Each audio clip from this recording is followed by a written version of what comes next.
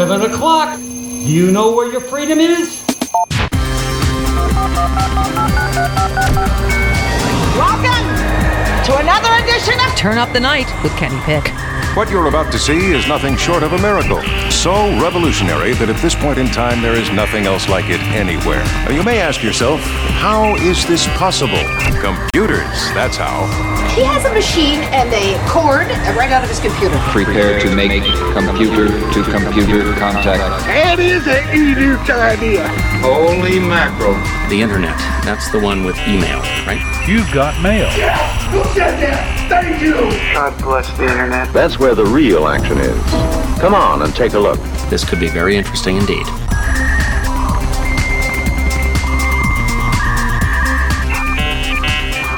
Welcome to the Tuesday edition of Turn Up the Night with Kenny Pick, broadcasting live on Indie Media Weekly Worldwide, or as some might call this show, Pick Up the Night with Kenny Turn. Of course, see my Twitter feed. Okay, so somebody is calling me now on the show. Okay. And that call is getting hung up on.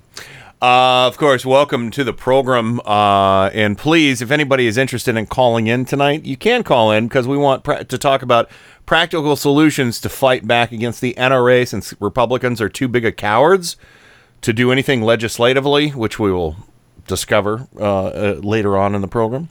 But hour 2 is dedicated to making sure that we put on record what are some reasonable solutions that we can do, since we can't count on Republicans to do anything, and what we can do or ideas we can pass along to good legislators, or to go to a town council meeting. Start small, and maybe we can put these items together and go from there. So we shall see. But of course, joining me as always on the program, Rain from Four Freedoms blog in Washington D.C. Hello. Hello. What is your name again? That'd be Kenny Turn. Hi, Kenny Turn. Yes, and the same caller is calling back right now. Apparently, not even listening to the show to find out what the fuck we're talking about.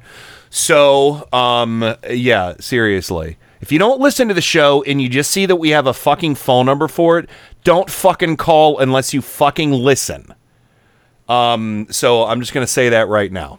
And I'm sorry I'm being pissed off about that, because we have a great plan for tonight's show that we talked about on Friday, and an opportunist decided to hop on and go on to Twitter and say what he would be calling the show about. And didn't even note. I responded saying we would be taking calls in hour 2, and the fucker called at the top of the fucking hour twice. So Jesus Christ. Pay the fuck attention, fucker. Maybe the caller could take a step back and listen to the show and understand that we do production. We have production, and calls are welcome when calls are welcome. Yeah. It's like, boom, right out of the gates. Call on the show. Call on the show. And I haven't even introduced Joe Santorsa, Scranton, Pennsylvania, the Electric City. Welcome to the show. Oh, I wouldn't stop that diatribe. No way. Jesus criminy. And by the way, I'm the recipient of a brand new, there's an opening now for a security clearance. I think I'm going to get it. Oh, yeah, everybody. Good for you. Baby Jesus. Yeah, let's...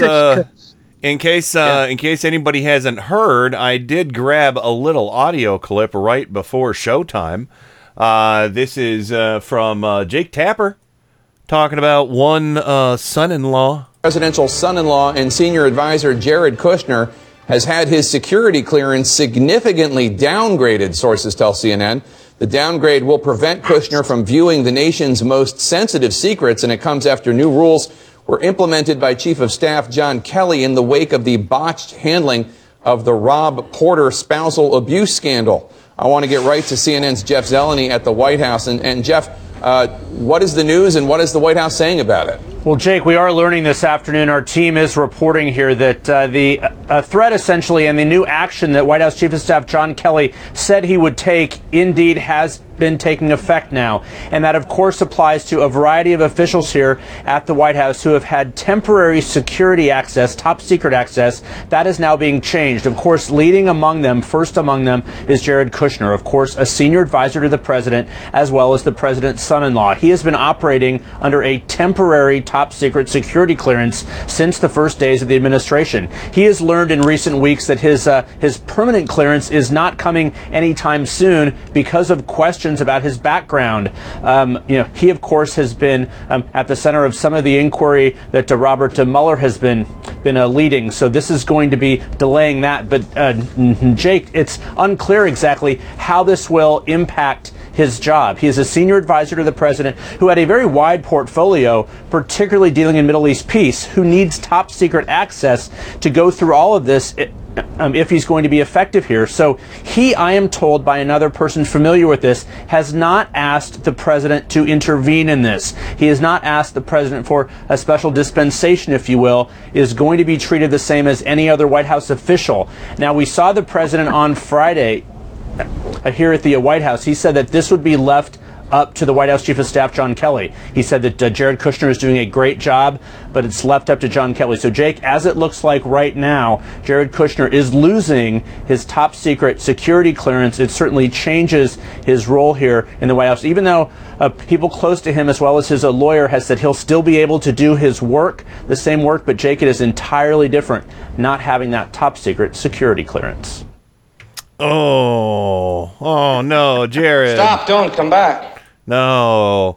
And I've been seeing some pretty hilarious articles out there too, saying that, oh yeah, a whole bunch of foreign entities talked about different ways they could flip the Kush. Yeah. Don't let the Secret Service agents kick you in the ass on the way out. Yeah. Exactly. Am I the only one who wants to hear Ivanka Trump saying, I think it's totally inappropriate that John Kelly took away my husband's security clearance? Oh, Princess Sparkle Pony, no! Oh, you're not going to play the daughter card. Yeah. And that whole thing too about her nothing from Ivanka, by the way. Nepotism. This whole, this is what nepotism is all about. Everybody, you can't choose. It's either you're an advisor to the president or you're his daughter, one of the other. And if you're just his daughter, get the fuck out of the White House now. And if you're just his son-in-law, get the fuck out of the White House. Yeah, or get the white out of the fuck house. Either way. Yeah, I mean, seriously, these idiots. Get the white out of the fuck house. I hate. Yeah. So this I hate these this people is really so much. good news. I feel like this is good news. It really is. I don't know what's going to happen to Kelly at this point because I think Okay, 5 days. I'm starting a Kelly pool. Well, here's the thing. 5 days ago, there's a thread that I was reading over at Think Progress that Trump said the security clearance process is just too rigorous. Mm-hmm. And he thought the system was broken, which means he wanted Kush to get that clearance quicker. Well, he could give it to him. Well, the FBI doesn't give clearances. He could. He does. Just ultimately, it's their call. We'll just we'll check back on in this story later because this was just a breaking one. Of course, we'll talk more about this on Friday because we got a lot to pack in the first hour before we open the phone lines to those who listen to the show. Talking to you, 206 area code 206. I know who you are. And I'm sorry I called you a fucker earlier, but if you're not listening to the show, and you're just calling in at the top of the hour, I mean, my God, my listeners know not to call. Our listeners know, our turnips, our fans, our friends, our contributors know when to call. They'll just, it's 7 o'clock, better call Ken's show. What? What is this? I mean, I know the guy who called. He's a decent guy, but he hasn't been any part of this show for like 2 years. And just to call out of the fucking blue, I even posted on Twitter when we would be taking calls and corrected him on what the name of the show was. pick up the who's he night. gonna call? He's gonna call He's gonna call somebody else unless he follows the rules. And again, I told him what the calls would be about in hour 2. I said we'll be taking calls about solutions on what we can do to fight back against the NRA. That's what we're taking calls about. He tried to set. He's like, I plan on talking to Kenny Pick about this, this, and this, and that's what I'm going to be talking about. We want to talk about solutions tonight. From 7 Not to 10 about problems. Yes, solutions. for 3 hours, I'm going to be talking to him about this. All show. He'll let me do whatever I want. No. All right. Well, actually, maybe. Let me just consult with. No, Ken. No. There is a reason why the show is called called "Pick Up the Night with Kenny Turn." Pick up the night with Kenny Turn. Now I want to create like a satire show called "Pick Up the Night." Yeah, with I'll Kenny. pay for the number, and somebody can just call and go. He can just call that number, and somebody can just go. Yep. Yep. All right, so let's get back to the audio because tonight we're going to review how Donald John Trump, he's a hero. He's the bravest man in the world. Could have saved it. Could have saved everybody. Could have saved them all. Yeah. If he was king of the forest. If I were the king of the forest. I knew I'd prompt something. Yeah. So we're going to play this quick clip. Let me at him. Let me at him. Let me at him. If it was a hippopotamus, I'd rip him from top to bottomus. Trump at the annual winter gathering of governors at the White House. Fat Donnie said this. And of course, aren't we supposed to praise blindly all law enforcement at all times? Too? At all times. I'm okay, but anyway, here. You know, I got to watch some deputy sheriffs performing this weekend. They weren't exactly Medal of Honor winners. All right, the way they performed was frankly disgusting. They were listening to what was going on. The one in particular, he was early. Then you had 3 others that probably a similar deal a little bit later, but a similar kind of a thing. You know, I really believe, you don't know until you test it, but I think I really believe I'd run in there even if I didn't have a weapon. And I think most of the people in this room would have done that too, because I know most of you. But the way they performed was really a disgrace. God damn him. Big, deep-winded inhales. I mean, he got exhausted even thinking about having to run. Did you notice how silent he was after he said that? Yeah, because it was wildly offensive.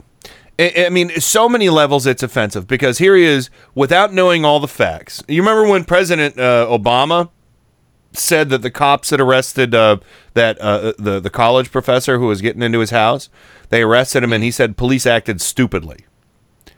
And he made amends. He made amends after that. We still don't know all the facts of what's going on. And Trump is out there saying these cops were disgusting. They're no badge of honor winners or whatever he said. You know, I mean, what is Medal of that? Honor winner. Medal of Honor. Yeah, okay. So, and then he says, you know.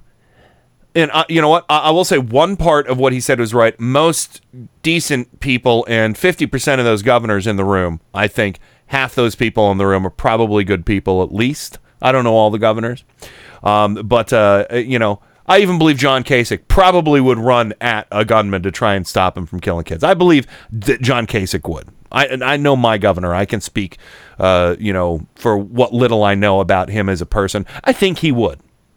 Trump, well, let me see. I've got 2 awesome clips. Yeah, that's all right. I have 2 awesome clips here. This one is from Jake Tapper. This is what Jake Tapper said at the beginning of his show last night. President Trump says he would have rushed in to stop the Florida gunman even if he weren't armed. His military academy classmates who served in Vietnam could not be reached for comment. Boom! Okay, now watch this. I'm just going to break the wrist and walk away. Break the wrist, walk away. Wow. Jeez. Wow, I missed that. Yeah, That's later in the night, Simone Sanders with on Anderson Cooper's 360. Simone Sanders, of course, worked for Bernie Sanders. She's awesome. She gets spoken. There's some right wing asshole talking the whole time she's talking, and she repeated something that I said earlier in the day on Facebook, slightly differently, but it's still hilarious. The draft dodging president wasn't running in nowhere to stop anything because he got scared of a bald eagle on his desk when he was doing the interview. He did. He's not. So let me. I want to hear the beginning. Just I want to hear it again. The draft dodging president wasn't running in nowhere to stop anything because he got scared of a bald eagle on his desk when he was doing the interview. The draft dodging president isn't running in anywhere because he got scared of a bald eagle on his desk while he was doing an interview. Yeah, the bird. Oh, he flapped its wings and lowered its head. So, yeah. Also, another testament to Trump's courageousness and his bravery is that picture that's been going around for a while of him holding that massive umbrella over himself. Well, his kid has no jacket on, is walking up behind him. Well, poor little Barron is walking up behind him. I mean, when my nephews climb up a sliding board ladder, I'm like right behind them and I'm like ready to catch them if they fall. This is on a windy tarmac. Yeah, you know, Ken. Yeah. You don't have a bald spot to protect. This is true. Your flap is not going to open up. Yeah, the mud flap is it's sealed back. That's right. You know, I'm just going to put this out there. I need to put this out there. Yeah. This guy who said I would have run in there even without a gun. You know, he had a chance, 3-4 times to run into Vietnam, and the government would have gladly given him a gun. Oh, I'm sorry. I can't go to Vietnam. My feet hurt. Yeah. I got those bone spurs. His bone spurs somewhere prevented him from running. So one of those feet. I don't know. I got so many feet. I can't remember which one it is. I got so many feet. I can't remember which one it is. I mean, Vietnam. What was it?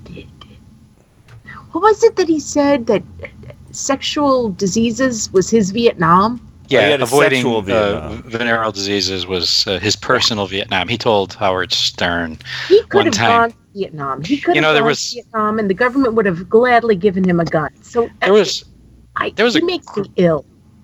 There was a great article comparing and contrasting Robert Mueller's background and life experience with Donald Trump's. And it was pretty devastating. It was pretty devastating.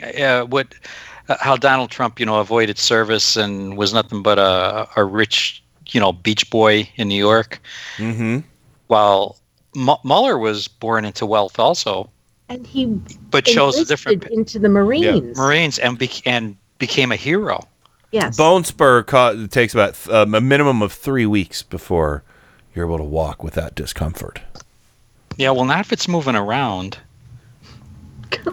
Those movable bone spurs, like Igor's bump.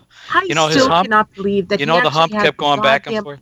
Oh, I'm sorry, Joe. I'm still really angry that he actually had the balls to say, "I'd like to believe that if I was there, I would have run into that building without a gun." Think about that, everybody. Think about that for 1 minute. It's nonsense. It's ludicrous. First of all, if you were there and you didn't have a gun, why would you run into the building? Yeah. What would you do?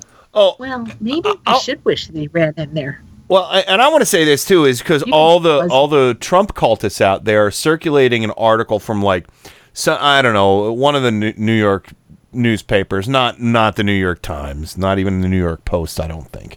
And they're circulating this picture. Well, this picture of Trump getting out of his limousine next to an article that says, "Trump saves the day and stops man from hitting other man with baseball bat." And, from 1991. And it says, Donald Trump got out of his taxi or out of his limo and yelled at a man that was hitting another man with a baseball bat. And the man said, "I'm sorry, Mr. Trump." And he ran away screaming or something like that. And just so you know, this was an account. I don't know who gave this account, but all the other eyewitness accounts just basically said Trump stopped his car and got out, looked around, and got back in and like raced off to like a Paula Abdul concert or something like that. And that kind of goes. That kind of goes to the. And there's no police report.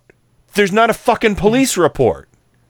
So nobody knows if this is true. And everybody's like, how dare you doubt Donald Trump? Look at this fake news I found from 1991 from a tabloid. A tabloid. God. Yeah. The New York Daily News or something like that. It probably was the New York Daily News. The New York Daily News has never been friendly towards Trump. No. The Post, on the other hand. Been. The Post has been kind of back and forth. But it goes back to there's a story out there. And there's audio where, Trump was bragging to Howard Stern again about how he was hosting a Red Cross, ball. And an old man fell off the stage. And Trump said he fell off the stage and he bloodied the marble. Yeah. And he said it was disgusting. Try to help the guy. Yeah, I listened to that audio again today. I forgot to grab that. But yeah, he said, he was just disgusted by all the blood and wanted to just get away. And all the rich people that were there just wanted to get away. And then finally some Marines came from the back and grabbed him and smeared the blood all over. And, it was like, what the? It was, and so yeah, the man is a coward. He's a coward. And again, the one most telling thing, though, I think, is the picture of him walking up that ladder to Air Force One. Well, his 10 or 11-year-old son doesn't have a jacket on, no protection from the umbrella, and then his wife is even behind their son.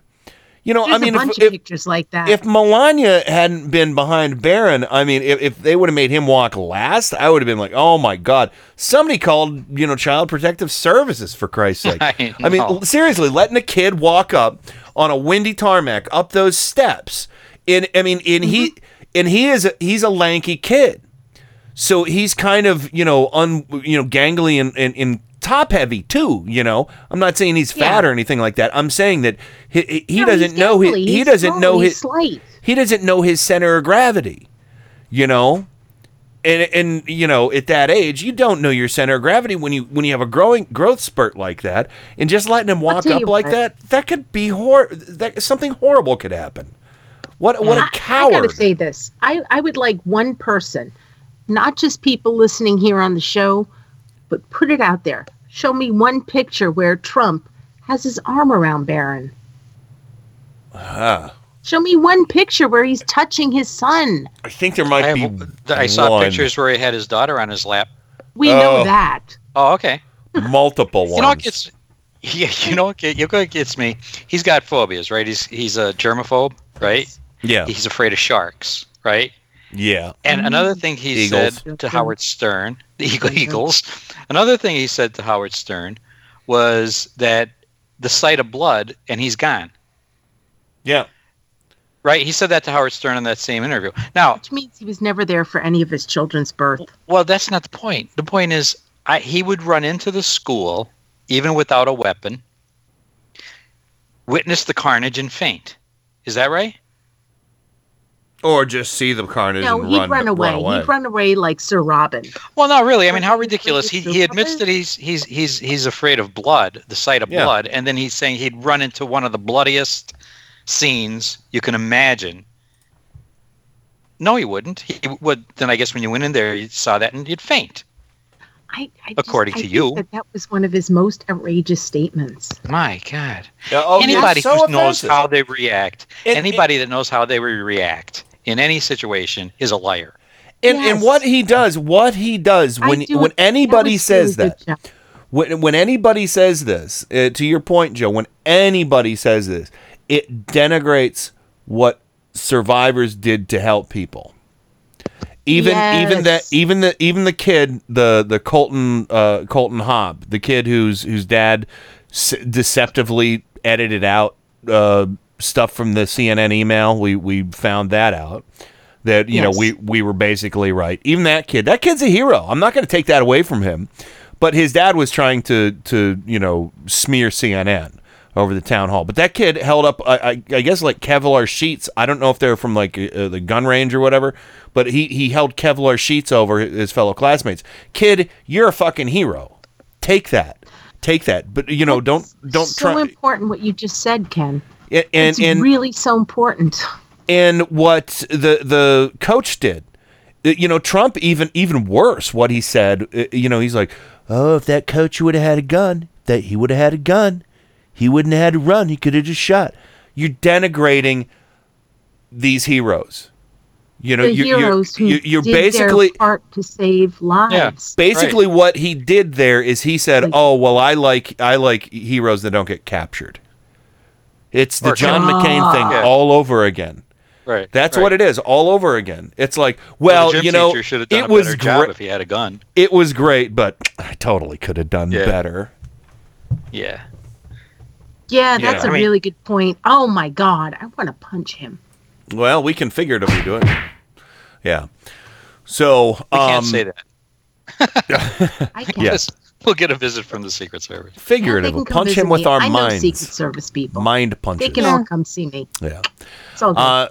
So I love this one. This one, and we're gonna have to go to the break short. Well, you know what? I'm sorry. Let's go to the break now. So we got plenty of time to do this. But there's other clips from this meeting with governors, this annual winter meeting with governors in the White House.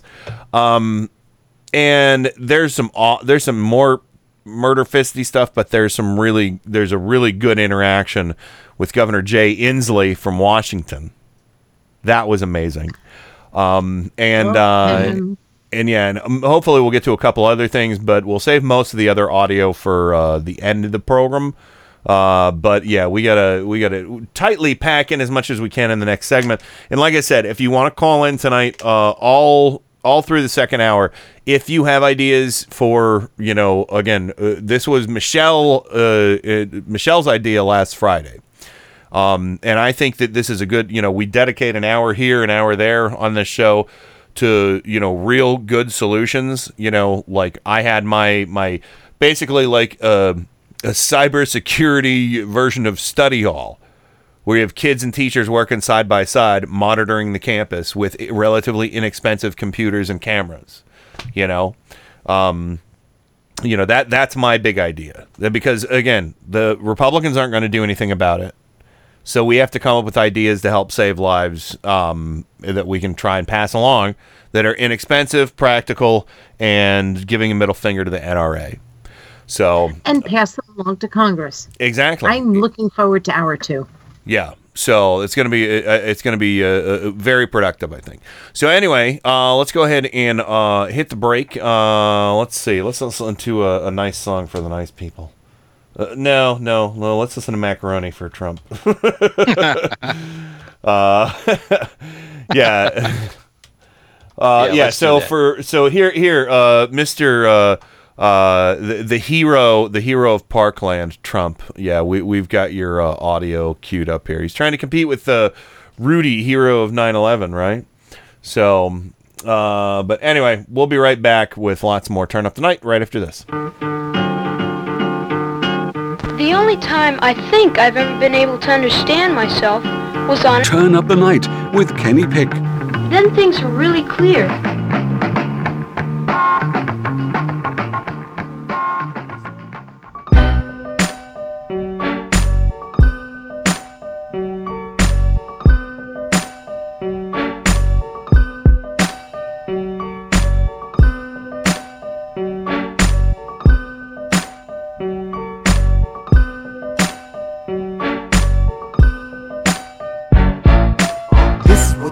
When you living with stress, this is what you play to get shit off your chest. This is what you play when people got you fed up. This is what you play when you just don't give a fuck. This is what you need when your car breaks down. This is what you need when there's traffic all around. This is what you need when you just walk in and catch your fiance with your best friend.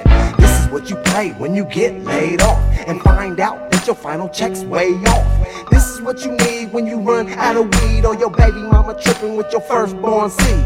This is what you need when them ends don't meet.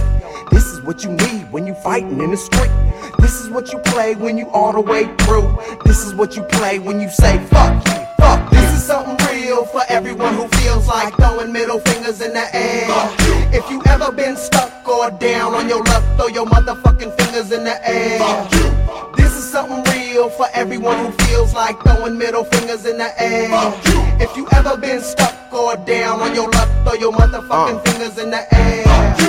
This is what you play if your boss is a jerk. This is what you play when you on the way to work. This is what you need when you come up shoulder or at the drive-thru when they fuck up your order. This is what you play when you waiting in line. This is what you play when people wasting your time. This is what you need when someone breaks your heart and says me and you, we need some time apart. This is what you play when you got dirt on your shoulder. This is what you play when the police pull you over. This is what you need when you just can't stand it. Every time you do right, they take you for granted. This is what you play when we in a recession. This is what you play when politicians don't listen. This is what you play when you all the way through. This is what you play when you say fuck you, fuck. This is something real for everyone who feels like throwing middle fingers in the air. If you ever been stuck or down on your luck, throw your motherfucking fingers in the air. This is something real for everyone who feels like throwing middle fingers in the air. If you ever been stuck or down on your luck, throw your motherfucking fingers in the air.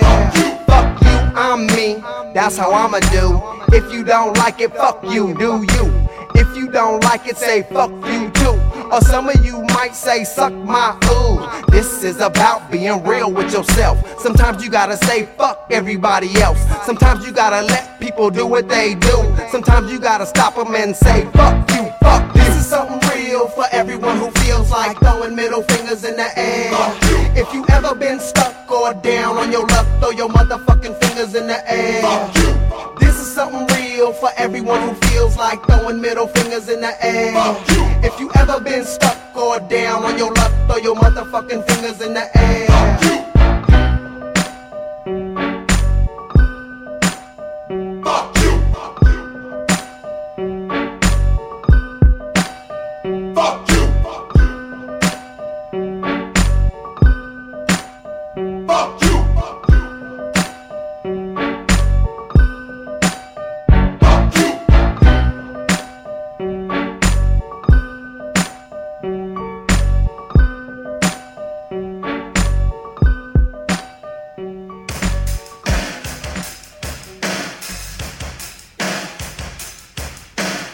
Hey, this is Brad Friedman from BradBlog.com and the Bradcast, heard right here on Indie Media Weekly.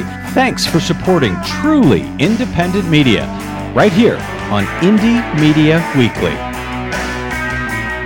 Hey, I'm Rick Beatty. And I'm Nick Sadler. And I am Jody Hamilton. We are From the Bunker. So we do a 1-hour weekly podcast. We get to speak our mind about stuff from a liberal perspective. We will be on Indie Media Weekly Saturdays at 5 p.m. Eastern. We are so excited. If you don't have any right-wing friends, you'll feel at home with us. From the Bunker. With Jody Hamilton. Nick Sadler. And Richard Beatty. On Indie Media Weekly Saturdays at 5 p.m. Eastern.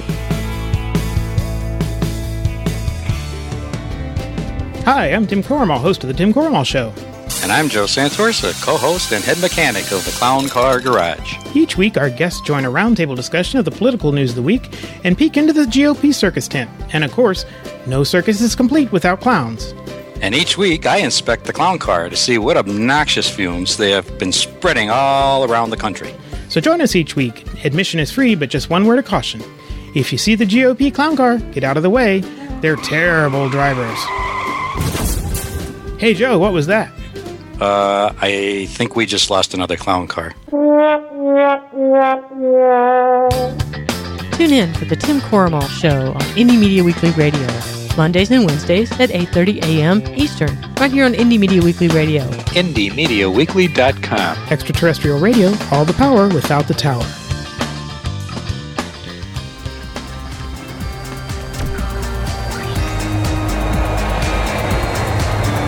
This is Stephanie Miller. You're listening to Turn Up the Night with Kenny Pick. Great Scott!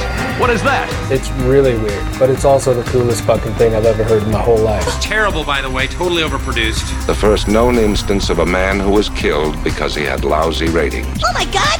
They've killed Kenny! You bastard! I've had worse. It's showtime. It is showtime, and welcome back to it. And, of course, joining me, as always, on the program, Rain from Four Freedoms blog in Washington, D.C. Hello. Hello, dears. Hello. And Joe Sandhorsa, Scranton, Pennsylvania, the Electric City. Welcome back, sir. Joe, you there? Hi, Joe. Hi. Unindicted, and it feels so good. Oh, that's so classy. Classy. All right, Classy, so man. All right, let's get right back into this Trump's annual winter gathering of governors. Listen to, I mean, talk about packing 50 pounds of bullshit into a 1 pound bag. I think Adam Hebert says that a lot. It's just pure unadulterated bullshit. Listen to this. I had lunch with Wayne LaPierre, Chris Cox, and David Lehman of the NRA. Why can't it just be a meeting? Why does he always have to fucking bring food into it? I'm surprised he didn't talk about what they ate. But seriously, I had lunch with Wayne LaPierre and this other asshole from the NRA.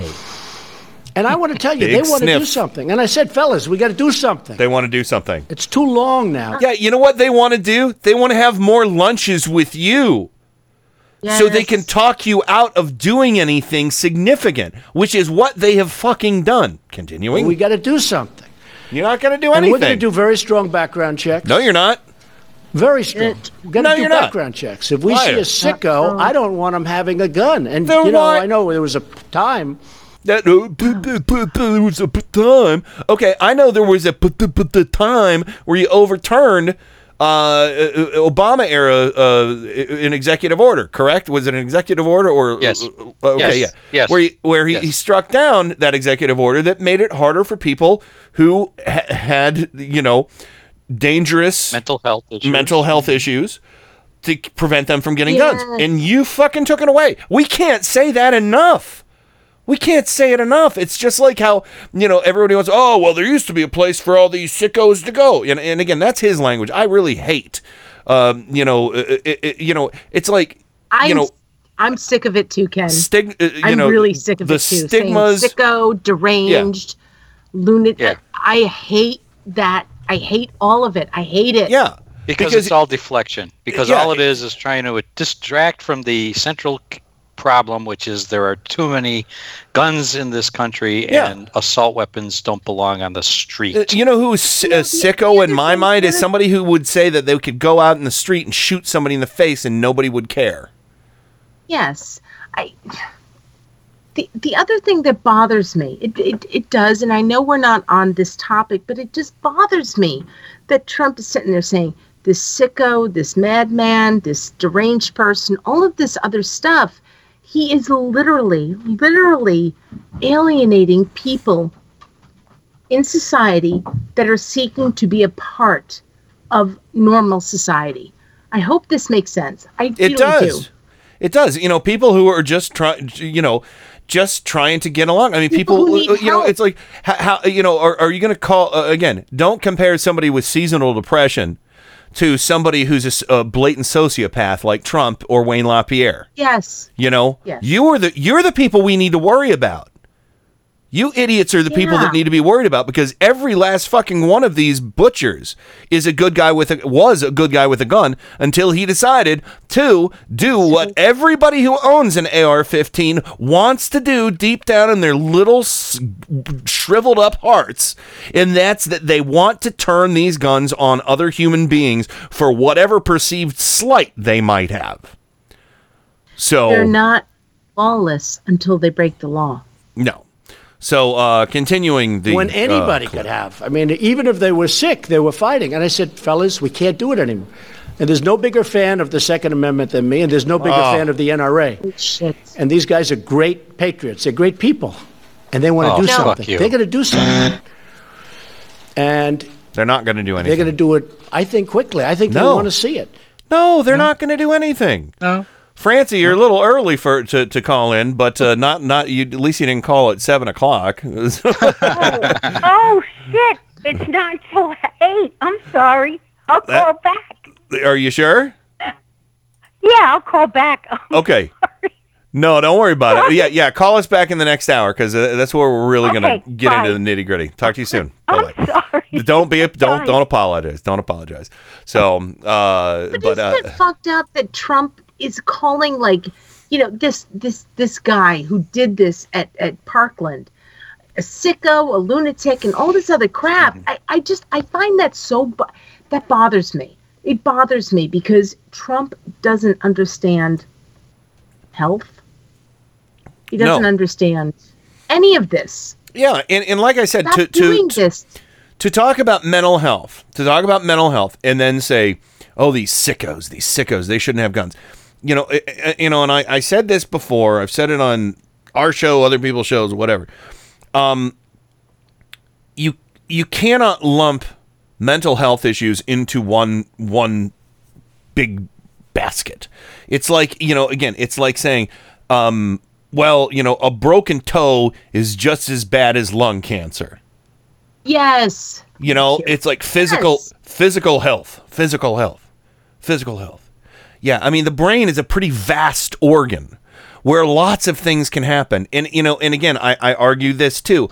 Technically, mental health is physical health because, you know, it all stems from chemicals and, you know, and there are even viruses that can cause, you know, mental health issues. You know, there's a lot of different things that can cause mental health issues, you know, but, you know, and not only that, when you're talking about mental health and sickos, you say sickos and everything. How about PTSD for all the people who served in the military? Thank you for saying that. You know, God, are they sickos? Are they sickos for you know, sacrificing their, you know, possibly sacrificing their life, limb, and, you know, and sanity? You know, are they sickos? You know, I mean, that's why I find myself so offended when Trump says those things, because he's selectively deciding who is worthy of being considered a welcome member of the society and who is not. He really is pushing people to the side. And it's really, really disturbing to me. Here's the only effective way, the only effective way for this to actually happen, for a mental health screening. And I'll be damned if the NRA is ever going to do this. The only effective way to do it would be to retroactively test everyone who has purchased a firearm, if we know who has them, because of all the loopholes that exist out there. If they bought them illegally, if they bought them from a gun show, if they bought them from, you know, Craigslist or whatever, you know, if we would have to make a national database of all gun owners to say what their mental health is. And then you would have to come up with a gun grabbing program to go take guns from people. Yeah.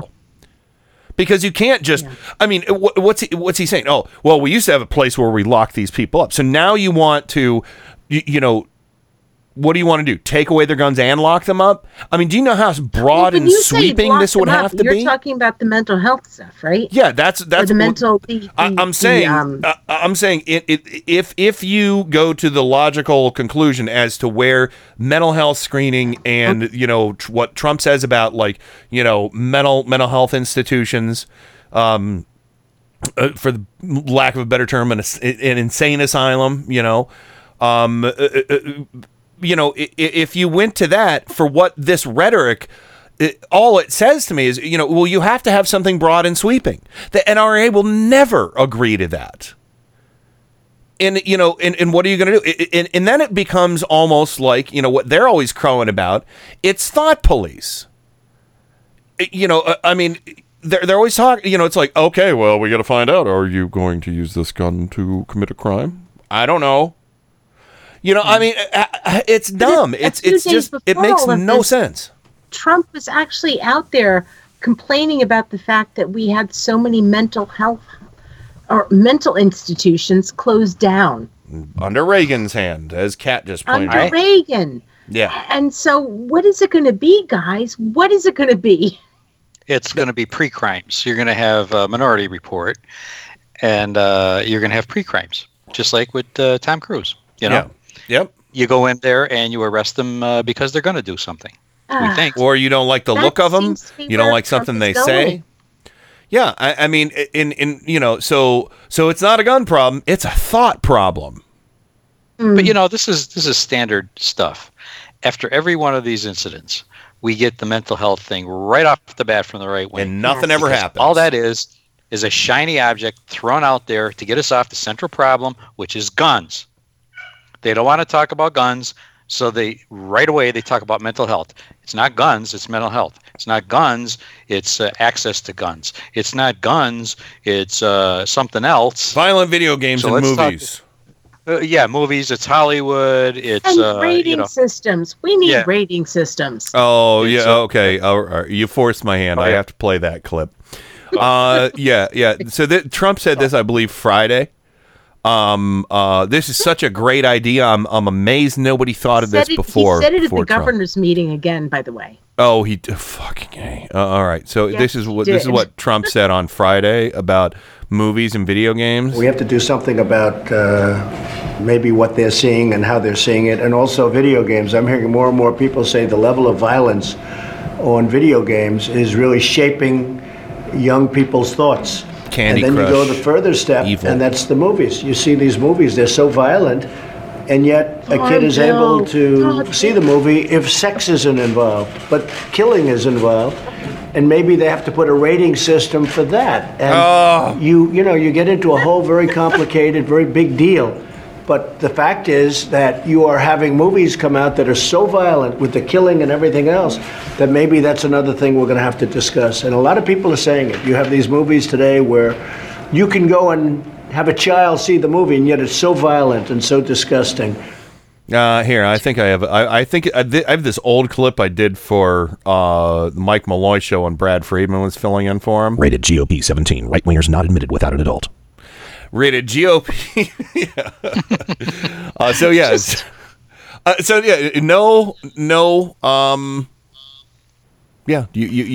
We don't have a rating system on movies or video games. I think we should look at that. What the fuck? Yeah. And just so you know, Donald Trump, this little funny bit I did. Rated GOP 17. Right wingers not admitted without an adult. That's actually based on PG-13, that rating that, happened with, what was the first movie that had that? Red Dawn, I believe.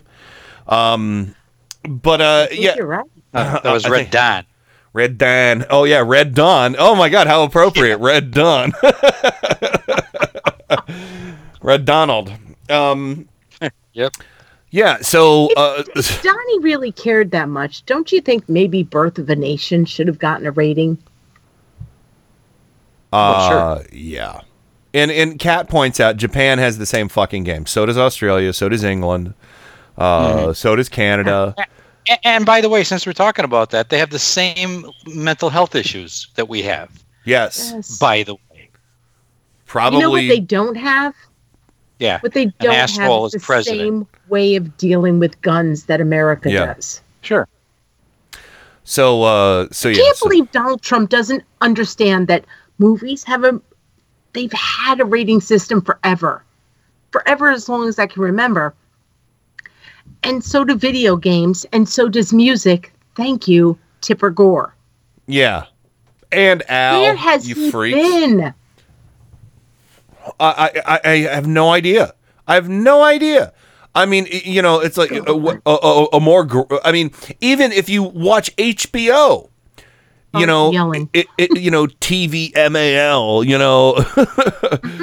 brief nudity.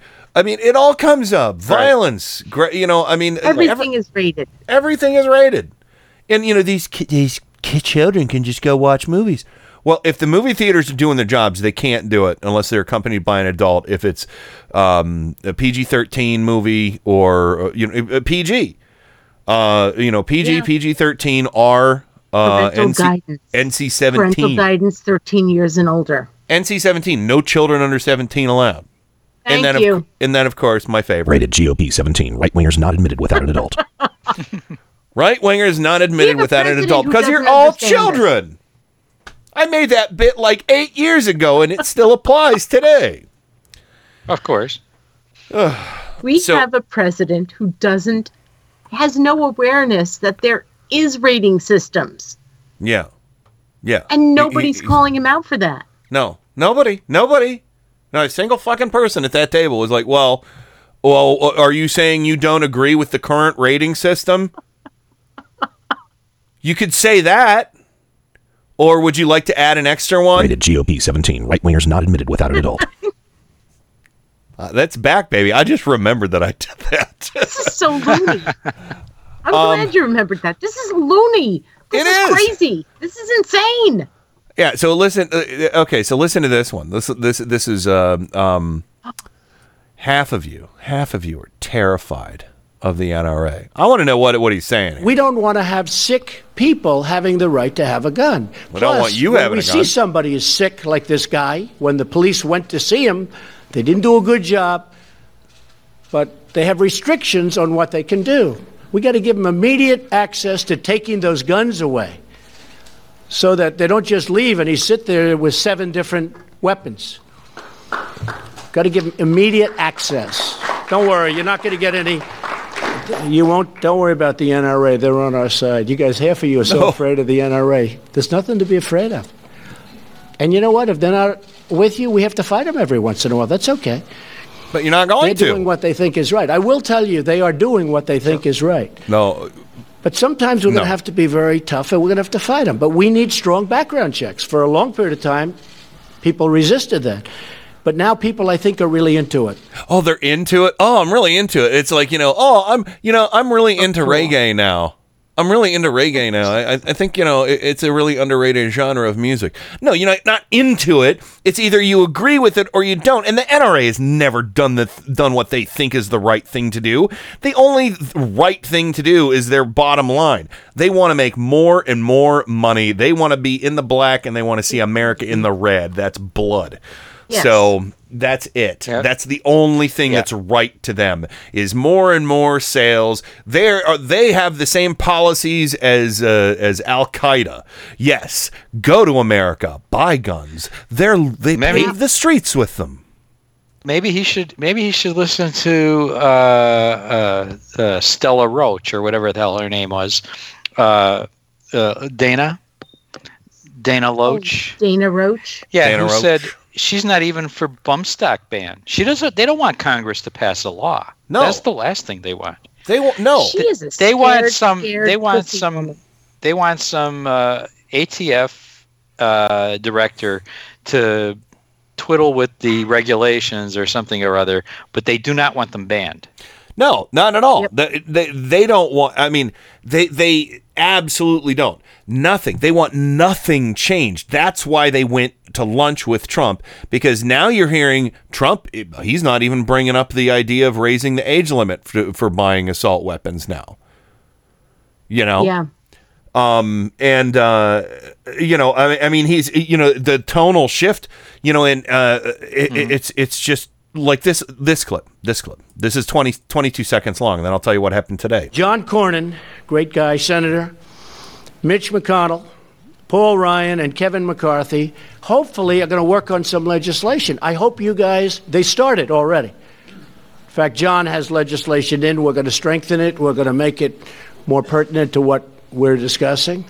But he's already started the process. We've already started it.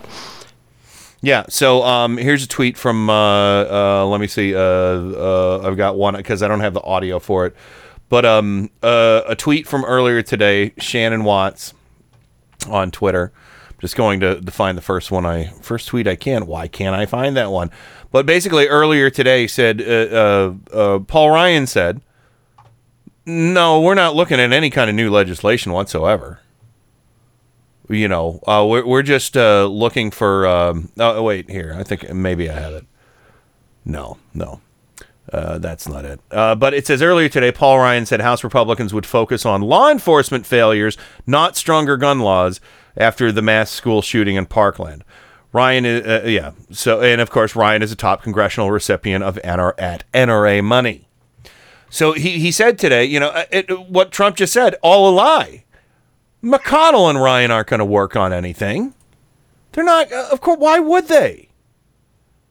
They've got A ratings from the NRA. They don't want to lose that movie. Lose that money. Sorry. No, I'm far more disturbed at the fact, because I expected that from those dudes. Yeah. But the fact that they're going after the law enforcement people in Broward County. Yeah. Mm-hmm. You can take your Blue Lives Matter and pound it up your NRA asshole at this point. Absolutely. I will give you an amen for that right now. Another thing, too, speaking of the NRA, that asshole, this I don't even know his name. I don't care to know his name. It's like not worth even repeating NRA people's names because it's like we're repeating the names of mass shooters at this point. But the guy who smashed threw the tantrum and smashed the TV with the sledgehammer because apparently he didn't have a gun to shoot it up with. He went on a tirade today and said the Parkland shooting is what happens when you have liberal leadership. Are you really? Yeah, really? It's over on Mediaite. Are you kidding me? It's on Mediaite. So, okay, what liberal leadership? Rick Scott? Donald Trump? Oh my God. Paul Ryan? Mitch McConnell? I mean, you fucking control everything right now. The NRA essentially controls the free world. And most state legislators and governors. Yeah. And you're fucking telling me that it's liberal leadership that leads to something like this. Yeah. I will say this. Broward County, from what I've understood, is actually a blue county in Florida. So that's probably what he's talking about. I think that's what he's talking about. And I still call bullshit on this. Yeah. Bull fucking shit on all of it. God damn it. Because if he's saying that, then he's basically saying that, those kids deserved it because you live in a blue county. Yeah. What about all the Texas shoot 'em ups we've had, All the Texas butchers. I am so tired of this. Yeah. Okay. Last one from Trump here. And this one's good. This one's actually pretty awesome. This is Governor Jay. Sorry, it's a long clip. Inslee, Jay Inslee, Democrat from the great state of Washington. This is what he had to say to Trump. This is definitely an amen moment. Now I know that you have suggested arming our teachers, and not your teachers. Arming a small portion that are very gun adept that truly know how to handle. Because I do feel, Governor, it's very important that gun-free zones. You have a gun-free zone. It's like an invitation for these very sick people to go there. I do think that there has to be some form of major retaliation if they're able to enter a school. And if that happens, you're not going to have any problems anymore because they're never going to the school. You're never going to have a problem. So it would just be a very small group of people that are very gun adept. Anyway, go ahead, Governor. If I may respond to that, let me just suggest whatever percentage it is. I heard at one time you might have suggested 20%. Whatever percentage it is, speaking as a grandfather, speaking as a governor of the state of Washington, I have listened to the people who would be affected by that. I've listened to the biology teachers, and they don't want to do that at any percentage. I've listened to the first grade teachers that don't want to be pistol packing first grade teachers. I've listened to law enforcement who have said they don't want to have to train teachers as law enforcement agencies, which takes about 6 months. Now, I just think this is a circumstance where we need to listen, that educators should educate, and they should not be foisted upon this responsibility of packing heat in first grade classes. Now, I understand you have suggested this, and we suggest things, and sometimes then we listen to people about it, and maybe they don't look so good a little later. So I just suggest we need a little less tweeting here, a little more listening, and let's just take that off the table and move forward. All right, thank you very much. We have a number of states right now that do that. Okay, now watch this. I'm just going to break the wrist and walk away. Break the wrist, walk away. Jeez. Little less tweeting. Yeah, I wish you had the video of Trump's reaction. Oh, how he folded his arms as he was listening to him. He had his arms folded like up to his chin. For the end of that, he folded his arms and put his Mussolini face on. You know that Mussolini face? Mm-hmm. And he folded his arms and his man boobs. Eyes glazed over like, who the fuck are you? I'm the supreme leader. Yeah. Uh-huh. Yeah, but yeah, Rain, you said something, and then we got to go to the break. No, my thing was what Joe was saying about Mussolini face.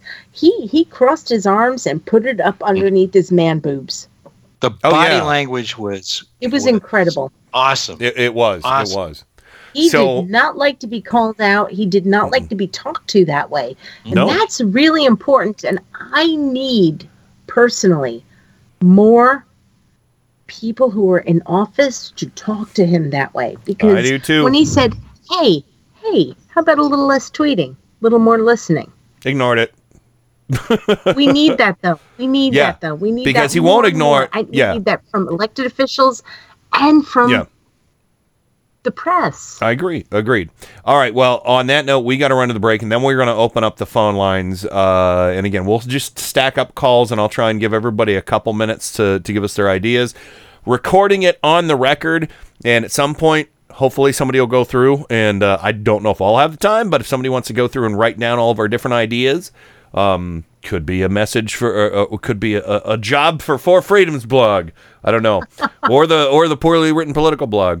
So we'll have somebody transcribe our ideas and try and get them in the right hands and say, this is what we did. Don't listen to the first hour where Kenny cussed out a caller. So we're going to hit the break. We'll be right back with your calls on a way to combat the NRA and their butcher poster boys right after this. Turn up the night with Kenny Pick. Occasionally I get a jerk like you here, so thank you. KennyPick.com. Light out, everybody. Every Sunday and Monday at 10:30 p.m. Eastern, Indie Media Weekly presents the Sci-Fi Double Feature with two old-time radio shows from the science fiction and horror genre. The Sci-Fi Double Feature every Sunday and Monday at 10:30 p.m. Eastern, right here on Indie Media Weekly.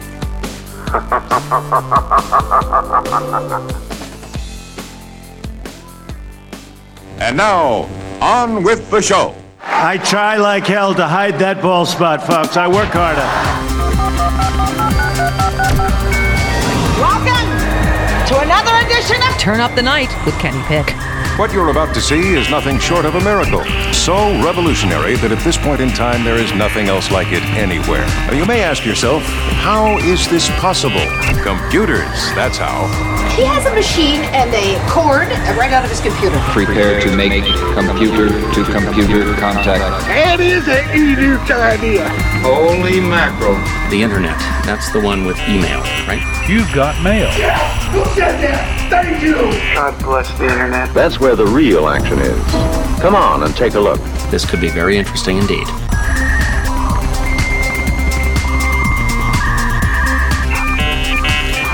Welcome back to Turn Up the Night with Kenny Pick, broadcasting live on IndieMediaWeekly.com worldwide. Open phones begin now, 330-536-1466 or 330-KEN, the number 1 GOO. And, of course, this hour is going to be dedicated strictly to calls about just ideas, whatever the smallest idea that we could do that that Republican legislators won't do, that the NRA can't touch. But, could be hopefully easily implemented by schools, on their own or with maybe public funding. I don't know, just anything to get something on the record to show that we care, and hashtag never again. So, and of course, joining me as always on the program, Joe Santorsa, Scranton, Pennsylvania, the Electric City. Welcome back, sir. I'm still here. Excellent. That's good. Did you have a lozenge in your mouth there? It was a large grape, but thanks for asking. There was a certain timbre to your voice that suggested a lozenge-sized object. It wasn't a timber; it was a large, round grape. There you go. And of course, Rain from Four Freedoms blog in Washington D.C. The Swamp, the Beltway Bureau. Welcome back to the program. The Swamp believes that grapes are nature's candy. They really kind of are. So. Although I got some of Supernature's candy today, and that is leftover. That is 50% off Valentine's Day candy at CVS. Ha! Reese's Cups, Kit Kats. There we go. I saw some today at 7-Eleven, and I didn't pick them up. I should have. I saw one last. It was a huge gummy heart. Oh, that would have been fun. That would have been fun. All right, Francie is returned to the program. Welcome back, Francie. Is this the right time? It is. It is. Thank you for calling. Okay. Pick up the night with Kenny Turn. Oh God. I don't even know what day it is. I swear to something. It's too much. No, it's stupid. And that's too. Yeah, there you go. Yeah, it is. Yeah. Well, my thing, never again. We have a lot of rules and regulations when we fly in a plane. We have no-fly list of people who can't fly. This country has to compile a list of people who can't have guns, like domestic abusers. You know, that's doable, especially if they're if they've been arrested for domestic abuse and violence. They don't get a gun. They don't. Yeah. They're not allowed to have a gun, and they're on a list. And they go to a store and they put their name in. And yeah, they could get a fake ID and all blah blah. Mm-hmm. But at least, you know, there's a record of them. Well, you know, along with their criminal record. Think of it like this, Francie. When you said that, you know, well, yeah, they could use a fake ID or something. You know, when I go to the doctor or I go to pick up a prescription, they're like, they're like, your name, your address, your birth date. Yeah. You know, you rattle it all off. They want you to rattle it all off, not even show an ID for it. So, you know, it would be like, and that's, you know, that's an interesting thing too, because even when I worked in retail, we would catch people all the time if like a man handed us a credit card with a woman's name on it. Right. I worked in retail also. It's, you know, that's my wife. Well, how do you spell the last name? Right. And when was she born? Also, too, we have to, when we get certain medications, they're like controlled substances and whatnot, you know, Sudafed, blah, blah, blah. You have to show your license. You know, you have to sign stuff, and that picture better friggin' match. The stuff better match. And the people are pretty sharp. You know, I mean, the no-fly zone, they do the no-fly list or whatever zone. You know, a lot of them don't fly. So, and the other thing is, there has to be a nationwide law so that people can't go across the border to another state and get guns. Yes. You know, there has to be a federal law. You know, I'm sick of this. Let the states handle it, because you have jackasses. I don't know what fucking state it is that goddamn 5-year-olds can get goddamn guns. Yeah. Yep. My brain. I mean, the other thing is 21. You can't drink until you're 21. You can't smoke. They have the birthdays and all that shit. You can't get a gun. And you also have to, like, when you get a driver's license, you don't just get behind the fucking wheel and drive. Yeah. You have to take driver's education. You have to take a driver's test. How about, how about that for a gun? Sure. How about that? You have to have a license to hunt, a license to fish, a license to drive, a license to fly. You don't need a license to shoot. I agree with all this, Francie. But the only problem is none of that's going to happen unless we can, unless we can get, unless we vote these fuckers out. Yeah. No matter who they are, if you get money from the NRA, because it's not the NRA of my dad's age, it is not the same thing.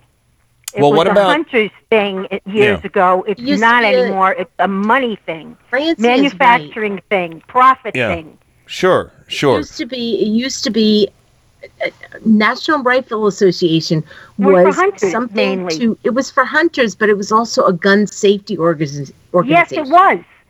They used to have like safety. I remember my neighbor was a hunter, had guns, and his son went through the NRA training. Sure. Also, he had guns, and we knew damn well they were locked up.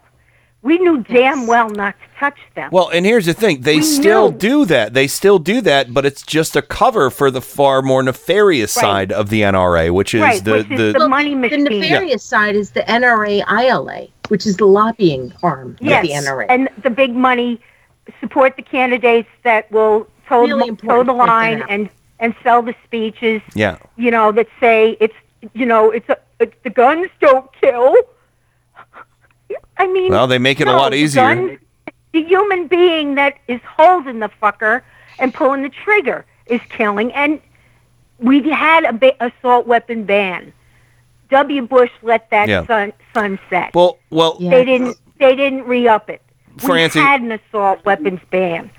Francie, it needs to be banned. Francie, do you have outside of that, which is all going to take legislation? Do you have any thoughts on what schools can do on their own, since the NRA and Republicans won't help? Do you have any thoughts on that? Like, I know a lot of inner city schools, they have metal detectors and X-ray X-ray bags and things like that. Oh yeah, and I know. that's cut down a lot on violence in inner city schools. Well, they're going to have to do that everywhere. I'm sorry to say, because of, how rampant this is. There's so many guns. Mm-hmm. There's so many young people that have access to their parents or whoever they live with. They have access to these guns because people don't lock them up. They don't have trigger locks. They leave the guns loaded. Yeah. I mean, that in itself should be criminal. That should be child abuse. If you are a parent, and you have loaded weapons in your home and your child hurts somebody with them, the parents should be liable. I mean, if you smack your kid around, you get arrested. I mean, but if a kid gets a hold of a gun, it was an accident. Bullshit. Oh, it was a tragedy. It's too soon to talk about. The grown-ups need to, have a little responsibility. Well, there was poison out for the kids. Don't leave a loaded gun out. There was an interesting. I remember there was a young boy. I think he was 5, 6, 7. I don't know. It was somewhere down in the South. I think maybe Kentucky, rural Kentucky, and he was given a gun for his birthday, a little kitty gun, and he shot and killed his toddler sister. And someone from the press went down there, and a bunch of the neighbors came out and was like, "We don't want your kind in these parts," and they were like fucking ready to lynch the press for going down to dare even, talk about this. The thing was the grandmother bought the gun for the kid for Christmas, birthday, whatever the holiday was, and she had it loaded in the corner of wherever the fuck they lived. And the kid had the gun, was playing with it, and shot, I don't know if it was a sibling or a sibling or whatever, and killed. It was his little sister. Toddler.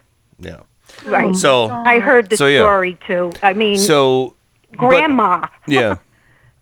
Christ. But anyway, well, Francie, I'm going to let you go because we're about halfway through this segment. Okay. But I appreciate your input and I had a question. Are you doing birthday boners or baners?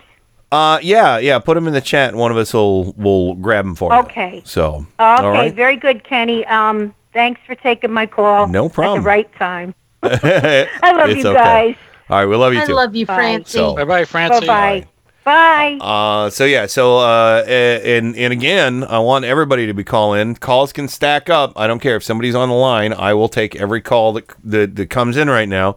If you have a positive solution on how to fight back against the NRA, again, lots of great legislative ideas there from Francie. But until we get control of at least 2 branches of government, it's not going to happen. It's just not going to happen. November. Yeah. So call in. Yeah. So call in 330-536-1466. I want to hear from everybody, even the tiniest little idea. But I'm really looking for these ideas that are something we don't have to rely on these dimwit Republicans and their NRA overlords to make happen. again, if I can just jump in really quickly and really simply, it's something that, Mala, a friend of ours from the blog, from Four Freedoms, has said for a long time, and I really do believe this. Everybody should be able to have a gun if you can pass a test and get a license, like a driving license. I agreed, but it's never, ever going to happen. I know that sounds so simple, but... I agree. I've been saying that since I was a teenager, so I agree 100%. But Adam Hebert, what's your practical solution to fight back against the NRA without legislative power? Well, I don't know how practical it would be, but it is something that I suggest on Mike Check Radio Saturday. What's that? I'm glad you're feeling better, by the way. And thanks. I went to the doctor. I went to the doctor today. Well, that's good. Thanks. But I'm still glad you were feeling better by the end of the show. So anyway, I think that maybe once we take back Congress and the White House, it might be time to evaluate whether or not the NRA could be considered domestic terror organization. Because every time something like this happens and people say, maybe we should regulate the guns, what do? They say, if you do that, we'll shoot you. Well, isn't that how a terrorist acts? I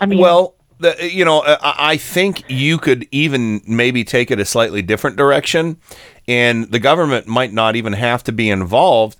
What could happen is, depending on how many times the NRA goes after the survivors of these attacks that they enable, maybe the Southern Poverty Law Center can put them down as a hate group. Yeah, that doesn't require the government, but they carry a lot of weight. They carry a lot of weight.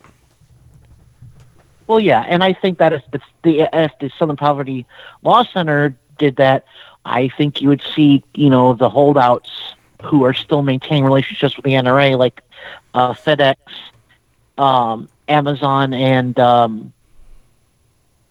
Roku.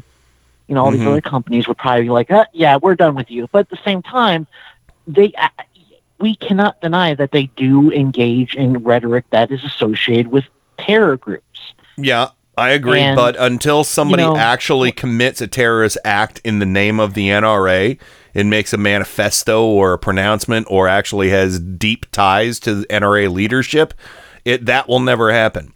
I think the hate group thing is the best thing we can hope for, and maybe it takes somebody like us compiling statements made by members of the NRA, past and present. Look at all the stuff Ted Nugent said. Find out what he said when he was a board member of the NRA. And go through what Dana Lash has said.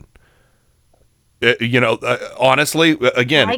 Every solution we can do in the short term has to require zero legislation. I definitely agree. If we could do something without legislation, that'd be fine. But yeah, I still say it should be something, like I said, on the table when we take back the House, Senate, and White House. Yeah. Yeah, but we don't have them now. Here's the thing, we don't have the Senate and the White House. And so we can call the NRA, a hate group or a terrorist group, but the NRA doesn't qualify that legally under law. Mm-hmm. So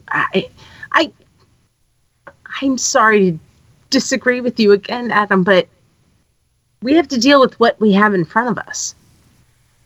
Well, yeah, and but right now, the NRA is an accepted lobbyist in front of the House and the Senate. Yeah. You can't call them a terrorist group if they're a lobbyist group. Well, and again, there's criteria that they would have to meet to be called a terrorist group. Again, if the right case is made, at that time, and they keep up on the track that they're on, and maybe they, if they blatantly inspire some kind of Waco type thing, because we hear people talk like that all the time who are NRA freaks. We hear the ammosexuals out there saying, oh, you just wait. I'm going to water the trees with blood of, whatever. The tree of liberty, blood of tyrants. Yeah, freaks. So good ideas, but again, their hands are clean of that. Yeah, but I don't like it, but it's true. Mm-hmm. But now, Adam, let me expound a little bit on my idea from Friday. I talked about this repeatedly. I think this is not repeatedly, a couple times.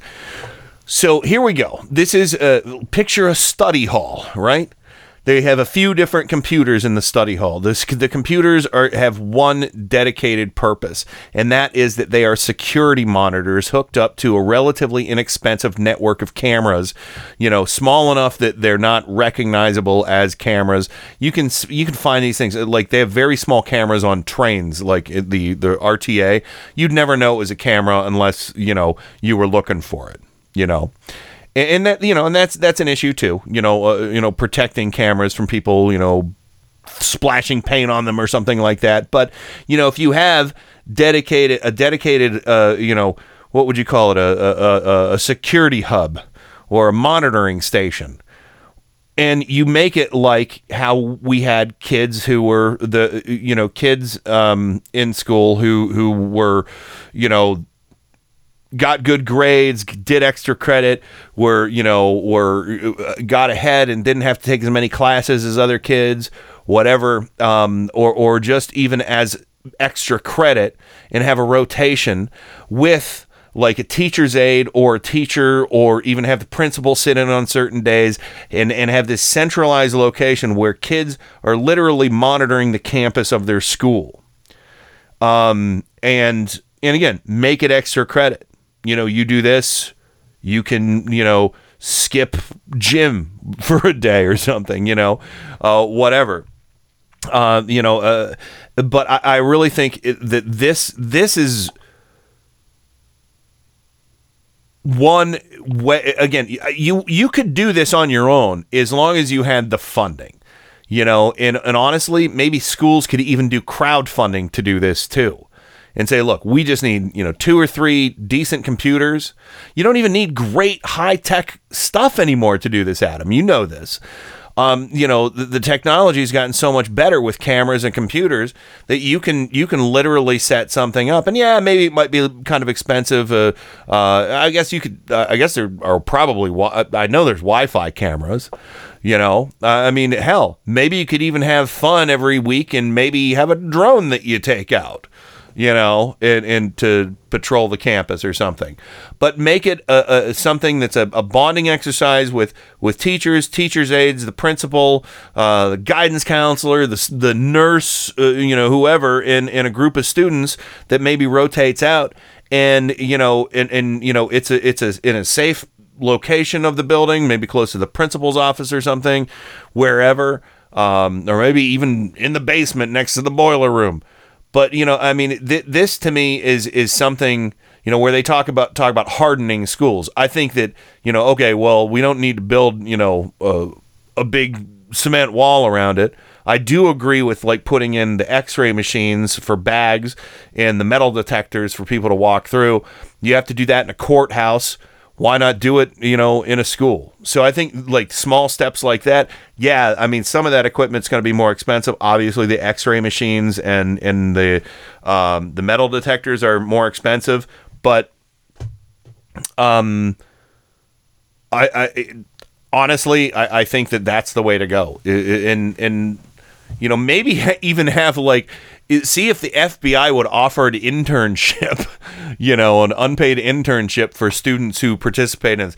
I know it might sound a little Big Brother, but seriously, I'd rather have, little brother watching with the computers and cameras and everything, so Big Brother with a gun doesn't come and mow him down, You don't have much of a right to privacy when you're in school anyway. So, I don't know. Adam, thoughts on my idea there? It could work, but at the same time, we also want to be cautious about turning schools into, prisons, which is why I can't help but be amused with the NRA's like, we need more guns. Yeah, where there's less guns? Prisons. Yeah, and I understand. I understand that concern in our schools. I understand that, but I mean, I couldn't just come and go as I pleased. I mean, when I was in high school, there were two doors in. There were two doors in, two doors out. If you opened any of the other doors, you tripped an alarm. In the two doors in, two doors out, if you had to walk past the receptionist desk to get in or out. So it's not like it was, it wasn't kind of like prison already. I mean, they're doing this with inner city schools. Like prison. What's Ken, that? I gotta deeply disagree with you on that. It wasn't like prison. Well, I'm saying I felt trapped because I hated school. That's what I'm saying. And okay. it's. I'm sorry to deeply disagree with you about that. Fine. But it wasn't like prison. It was about whatever it was about. But it wasn't prison. Sure. Yeah. But I don't even think having the cameras on the perimeter of the campus and metal detectors and X-ray machines, I don't think that is like prison. I mean, that's what happens at a courthouse. When you go for jury duty. I could have raised my hand at any time and said, "Excuse me, I have explosive diarrhea. I have to leave," and I could have left. And I would have gone back through the metal detector and I would have left. I find it interesting, and I hope we get some more calls, but I'm having a hard time with this discussion of gun control and school control. I'm really kind of disagreeing with you right now, Ken.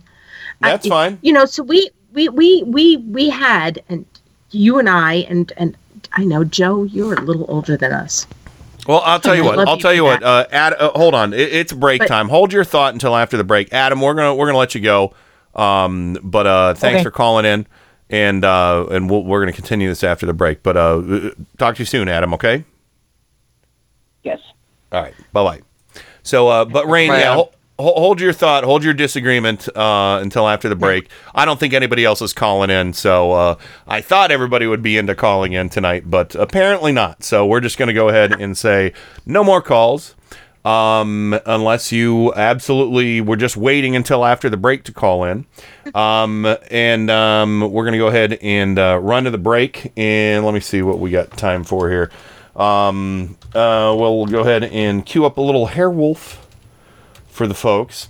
We'll listen to Fortune 5000 because it's about a bunch of greedy monsters from the future.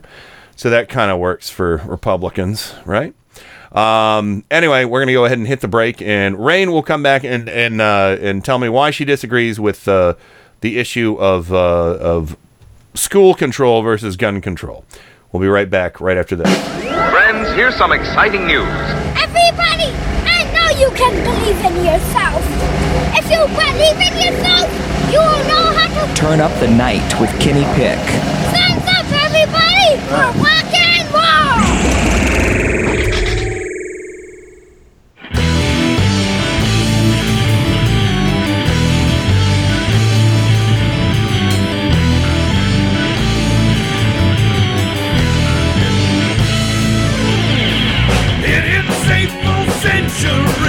The treasure lurks below. The hunters search their maps, not sharing what they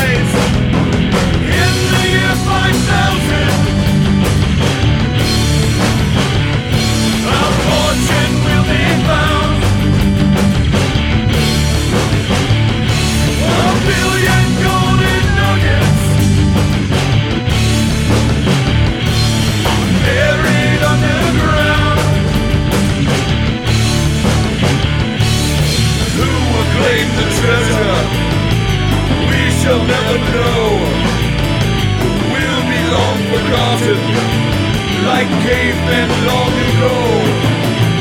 So it is predicted, so shall this race be run. 1 million golden nuggets shall be claimed by one. In the year 5000, a fortune will be found. 1 billion golden nuggets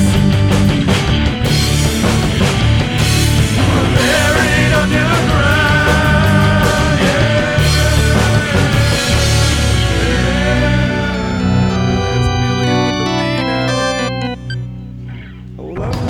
You are listening to Indie Media Weekly. I am Michelle Lagan, co-host and Dungeon Master of Mike Check Radio. And I am Miles Lagan, co-host and Galaxy Master of Mike Check Radio.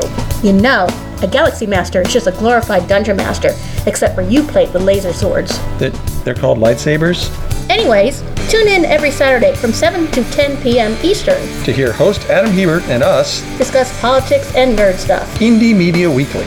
All the power without the tower. Get ready for the fastest 2 hours in radio. Listen to Paul's Memory Bank live every Monday from 8 to 10 p.m. Eastern, right here on Indie Media Weekly. Your DJ, Paul, will serve up a mix of classic rock, pop, and novelty music, all tied together with a weekly theme. That's Paul's Memory Bank, every Monday from 8 to 10 p.m. Eastern, exclusively on Indie Media Weekly. Extraterrestrial radio, all the power without the tower.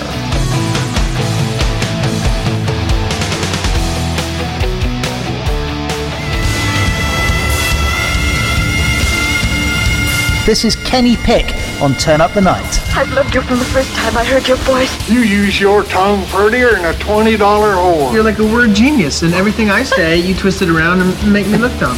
I like the way he talks. Mm-hmm. Do you really think that people don't know the things that I say? At IndieMediaWeekly.com. He even talks honky. Rated GOP 17. Right-wingers not admitted without an adult. There you go. Welcome back to the program. Of course, joining me as always, Joe Santorsa, Scranton, Pennsylvania, the Electric City. Welcome back, sir. I'm still here. And Rain from Four Freedoms blog in Washington, D.C. Welcome back. Hello. And we'll do name calling in a moment here, and birthdays. So get your birthdays out there, and because I didn't have a chance to write them down. But yeah, Rain, tell me where you disagree with me on, I don't consider it school control. I consider it school safety to fight back against the NRA until something can be done about them and them belching forth more and more guns upon the country. I don't think that we're that far apart on this, but I know that the NRA said that security, not gun control, is the answer to school shootings. And I find that disingenuous. I don't know how to I really don't know how to explain it, but I feel like, Ken, when you and I went to school, we went to school around the same time. Yeah. If you walked out of your school building, most of those doors were locked. You couldn't get back in. Mm-hmm. And I'd like to see more of things like that. I just feel like, and I know I went off and without a clear argument, but there's a part of me that feels like we need to do more to educate. Here's where I'm sorry, I'm thinking out loud, and I sound like crazy lady, but no, you don't sound crazy at all. Our gun problems are more than just schools. And right now we're focusing on schools. Right now we're focusing on schools, and I think that we're getting down into that micro level of focusing on schools. But what are we going to do when somebody shows up at a mall? Are we gonna lock down malls, or I hope I'm making sense. I mean, I know I'm probably not. I can't. I walk into a mall every day to take the train home, Every time I walk in that mall, there's a security guard every 30 feet. You know, so do you every think more 30, 50 guards? Well, I don't like to do the "so do you think." I'm sorry for doing that. I would like to see some form of security. Whether it's somebody who already works for the school, like the principal, vice principal, whatever. Standing by the metal detectors and the X-ray the bags. Like I said, I want to see that. I want to see tighter entrances for where people just come and go. And I want to see a monitoring station for the perimeter of the school. Because can I ask you something? That's what I want to see. Because I'm only saying that because that's something that can be done without Republicans, without the NRA. I agree with that. But go However, ahead. Okay, I was going to ask you this question, but now I'm going to say this as a statement. I believe that is only a temporary solution to a bigger problem. I totally agree. And because at the rate we're going, both of them, but yeah. We need people to start figuring out how to solve this problem on a bigger, like a huge level. Yeah, I mean, and the weapons are only going to get deadlier. And the regulations will only become more lax as long as the Republicans and the NRA are in power. And that's why I'm saying this is a short-term solution. I'm saying this is something that could potentially be done tomorrow. Because Republicans won't allow anything else to happen. The metal detector and the X-ray machine, that logistically and financially, that's a lot more complex. But it does solve things. It does. Take a look at what's happening in Detroit. The metal detectors help in Detroit. Yeah, they help in airports. They help in courthouses. They help in police departments. I know I sound like I'm talking out of both sides of my ass, but I'm very confused about this. I understand. I'm very confused about this, and I'm very frustrated by this. I understand, and I don't know. I thought more folks would want to call in about this, but it's I don't know, because there's not a lot of solutions unless it's legislative, and I get that. And there's everything that Francie said, everything that Adam said. I really don't think it's practical to label the NRA as a terrorist organization. Again, unless somebody commits an act of terror in their name. But I don't know. Yes. But anyway, Kat is calling in. So, Kat, hey, welcome to the show. What do you got for us? Well, I'm bringing experience as an educator. All right. Okay, the high school where I did my student teaching, we had about 1,500 students or so at the school. It was a fairly large school. And what I want to know is, how do you efficiently check every one of those students every morning as they come into school? It's impossible. I understand that, and logistically it is difficult, but it happens every day at airports. No, it's not difficult. It's impossible. Is it impossible when you deal with it from one school to one school? Yeah. I'm not trying to be bombastic, but... Right, but the situation is, in order to effectively harden the school, you have to have a single entrance that every student has to come through. And when you're dealing with that volume of students, there's absolutely no way. Just none. Because you will have a half-hour-long line of students waiting to get into the building. So, all right, let me ask you this. Are you saying that there's no way to prevent guns from getting into schools, Kat?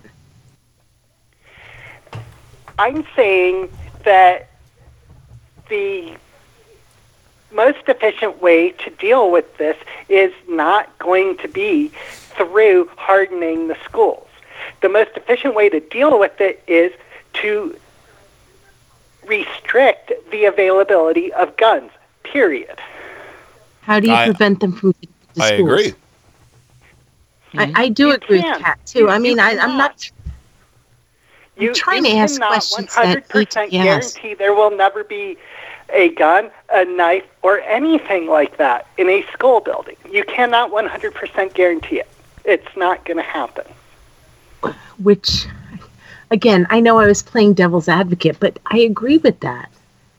And so it comes back to me in my mind that we need the will of fucking Washington to do something about this.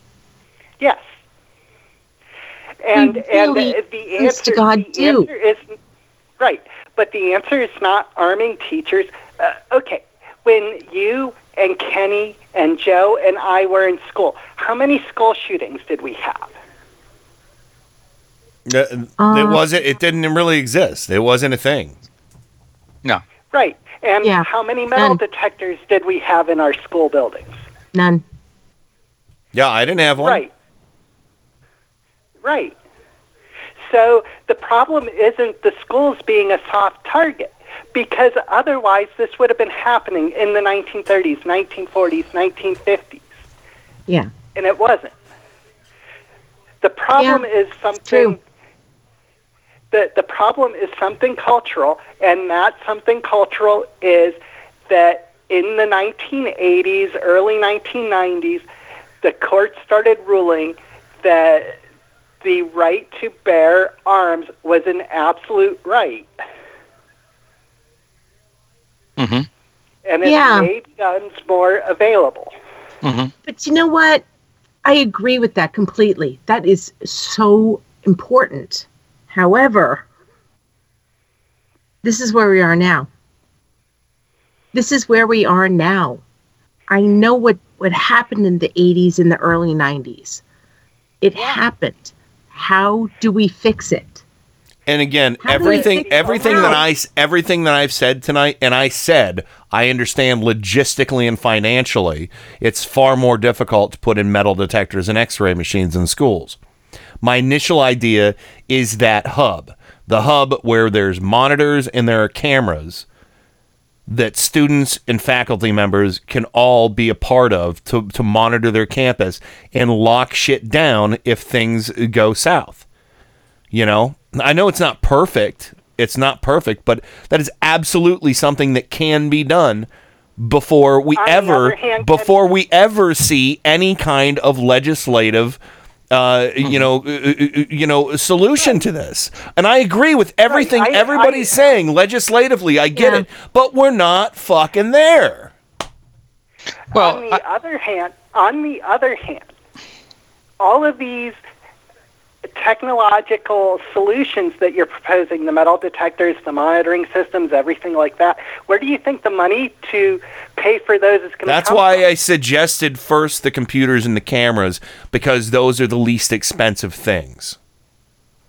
I understand logistically and financially the X-ray machines and the metal detectors are a very difficult thing. But the first solution I said was the hall monitor, the campus monitor scenario. I really think that this is a good idea, and it's the best idea that, I can come up with outside of getting every fucking person who takes NRA money out of every elected office and, and start getting rid of these fucking guns. I'm all on board for that. Right. But I'm saying in the immediate future, right here, right now, getting cameras and monitors in schools, it's only a few $1,000 and it could be done. Easy. It's a little bit more than a few $1,000, and who cares? And do you know where those few $1,000 are going to come from? Hopefully good people like us who would just be like, you know what, the school wants to do this, let's give them money. They do a Kickstarter, they do, a GoFundMe.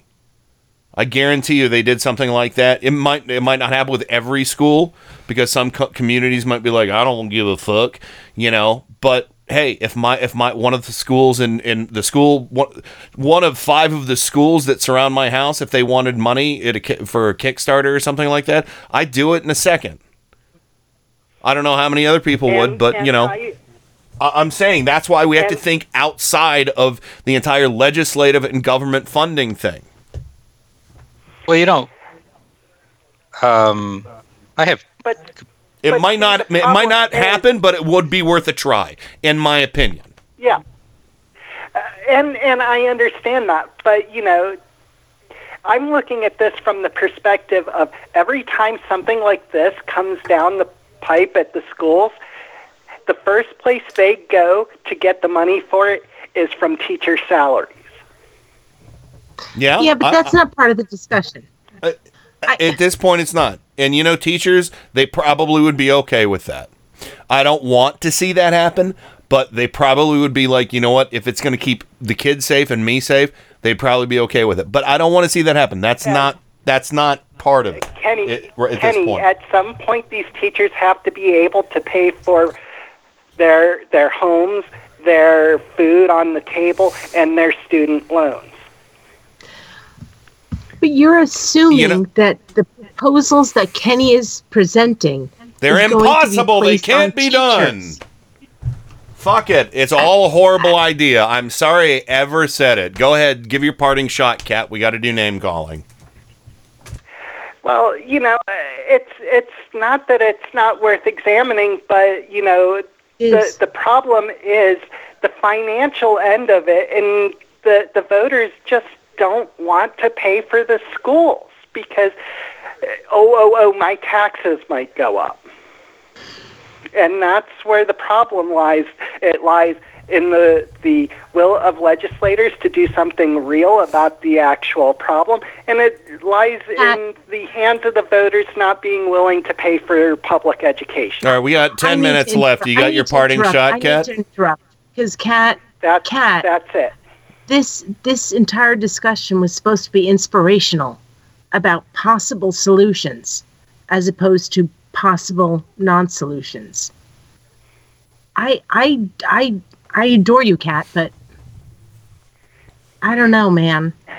I got to tell you, this was kind of depressing. Wildly so. And I'm sorry to be the downer here, but I'm looking at it from the standpoint of somebody whose family have been teachers, who was a teacher herself, and it's like. And that was never my intent. That was never my intent to suggest teachers should pay for it. I even offered up solutions in the beginning. I'm not saying it's going to happen for every school. I'm not saying every school would want to do it. I'm just saying, hey, maybe it's a possibility. That's all I'm saying. But I get it. I understand. I got to let you go because we got to do name calling. But we'll talk more about this later. So, anyway, yeah. So. Jesus Christ. I'm serious. I really was looking forward to doing this show tonight. I'm just going to be really frank with everybody right now. I really thought maybe we could come up with some creative ideas.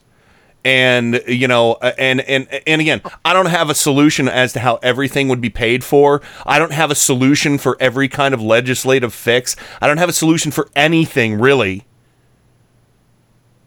I just wanted to throw out some fucking ideas. And, seriously, I'm really just pissed off right now. Throwing out ideas. I'm really just pissed off. I don't even fucking want to do the rest of this show. It's been so disheartening and so discouraging, which what I thought was going to be an interesting conversation. And I'd offended everybody by hanging up on that idiot who called in at the beginning who just wanted a fucking limelight. And because I thought we really have a good idea for tonight. We really have a good idea. And I got to say, I'm really fucking disappointed. And I'm sorry that I'm acting like this right now, but I'm really fucking disappointed. This sucked. This was a sucky fucking hour. All right. So, what can I do? No, it's fine. It's fine. What can we do? It's fine. We'll do name calling after the break because I got to collect myself because I'm just not, I don't know. I tried. I thought this was going to be a good thing, and it's like, and I get it. Everybody's got their own opinion. Actually, Ken, it really is a good thing. It might not be the thing that you wanted, but what happened this past hour is a really good thing. And if you listen to the show tomorrow, you'll figure it out. You'll I won't be listening to the show tomorrow. No. I swear to God, I'm not kidding when I say this. You're going to figure out, okay, we have bigger problems than we thought, and we have to work through them. When I say it's a good thing, I don't mean it's like, yay, happy unicorns thing, but it's a good thing. Well, Joe, do you have any thoughts? It's not a comfortable thing. No, it's fine. But Joe, do you have any thoughts before we go to the break? Well, I have a thought. It's not. I have two thoughts. Aaron Sorkin had a thought. So let me throw his out there. And I thought it was a pretty good idea. And it doesn't involve legislation at all. And I think it'd be more effective than legislation, actually. eBay doesn't sell guns, right? I don't think so. And PayPal doesn't do gun transactions. I think there's several other, pay services that don't. Aaron Sorkin was on MSNBC the other day, and he was on with Ali Velshi, and he said, maybe the corporations like Visa, MasterCard, the big banks in this country should stop handling gun sales. Period. I agree. That's right, Joe. And you know what? The NRA's got big pockets, and they can fund a lot of security measures. If I can jump in there. Hey, the Sue's just called in, everybody. That is the Sue. Hey. Hello, Suze. And can I just tell you, grassroots things, they happen, all right? Nobody's asking teachers to pay for everything themselves. Nobody's asking for that. But I'll tell you what, if they get shot, that's going to be hard to pay that mortgage, too. Damn it, I love Suze. What the hell? Agreed. No, seriously, I'm just all right. I'm gonna say that, like, when gun deaths happen, if you're talking like security monitoring, big $3,000, you can get that in a GoFundMe overnight. Yeah, it could be. It could be about $10,000, but still, yeah, even that could happen if a community cares enough about their kids, they would do that. If they like their kids, they could come up with a little bit of money. Most people do like their kids. I find that to be true. But true. Anyway, I did post on the Sister Resistors site a story about a father that turned in his guns to the police, and I think that's the new movement that we're going to see a lot of parents and Twitter, that care about their community and their families turning in their guns and to the police station. At Radio Resistors on Twitter. Yeah. Or at Radio Resistors. That's the future. It's like we're not just going to sit there and be like, oh, well, we're all going to die every 5 months. We're all just going to get all our friends killed. No, things are changing. So do not despair. So this gets me a little riled up. I'm a little riled up. Amen. Yeah, there you go. All right, Suze, let me give you an amen. Amen. Amen. Don't forget Resistor Sisters. There you go. Brand new Resistor Sisters. Happen. Episode 6 coming this Friday after Turn Up the Night. Woo! Yes. So, it'll happen. Well, thanks for calling, Suze. I love you. I'm going to let you go. He's going to let me go. Sorry. I'll see you in the kitchen in a moment. But Joe, did you want to finish your thought before we go to break? Well, yeah, I just thought that was a great idea by Aaron Sorkin. It would be effective, and a movement could be started, to push these. I mean, you see how quickly all these companies stopped their association with the NRA. I think it's a workable idea to get these big companies to stop financing gun sales, like eBay doesn't do, like PayPal doesn't do. Mm-hmm. If Visa, MasterCard, American Express said, no, we won't allow our cards to be used for gun sales. Yeah. Non-legislative. No, it's not something we could do overnight, but it's something we could do quickly. We don't have to depend on politicians to do it. It's all the pocketbook, and it's all the big lenders who can stop the sales through their financial organizations. Second of all, the only other thing, I thought it was a great idea. And another thing is something we can do in November, and I think it's the ultimate thing. We have to get the sons of bitches that are in the NRA's pocket out of office. We have to vote in November and vote big. Yes. Load up your car on November 6th. Get as many people in your car as you can cram in there. Drive safely. Get to the polling booth and get them in to vote. That's 8 months away. So, yeah. Go ahead. Yes. Ultimately, the only way to stop these people is to cut off their head, and their head is in Washington. Yeah. All right. And in the state legislators. Mm-hmm. All right. Well, on that, look at all of those kids in Parkland, and every one of those high school kids across the nation are like, "Yeah, I'm registering to vote now because of Parkland." Yeah, they sure are. Get them to the voting booth. But you know what? Again, that's 8 months away. So there are still things. I still think my idea is legit. Not for every school. Yeah. Not for every school. Joe's idea is legit. That could take less than 8 months. You know, my idea, if it was funded properly, would it could be done in a couple of weeks. But Ken, if I could say that every idea is worth considering, because there's no one solution to this process, especially when you have no support from your government and the lobbyists control this country. So anyway, we got to go to the break. When we come back, we'll get into name calling. I got a couple written down here, but I think Francie needs to put some out.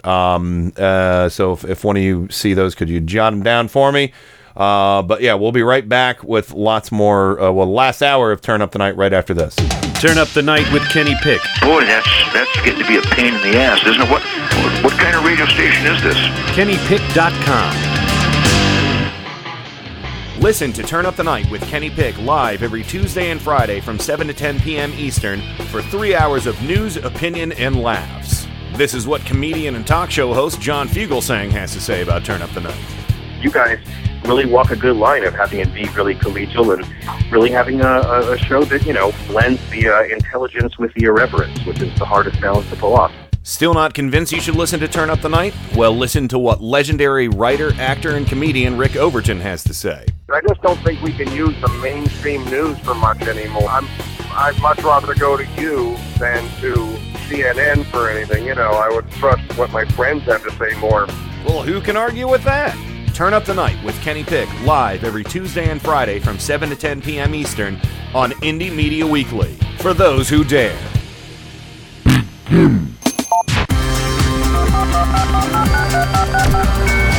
Welcome to another edition of Turn Up the Night with Kenny Pick.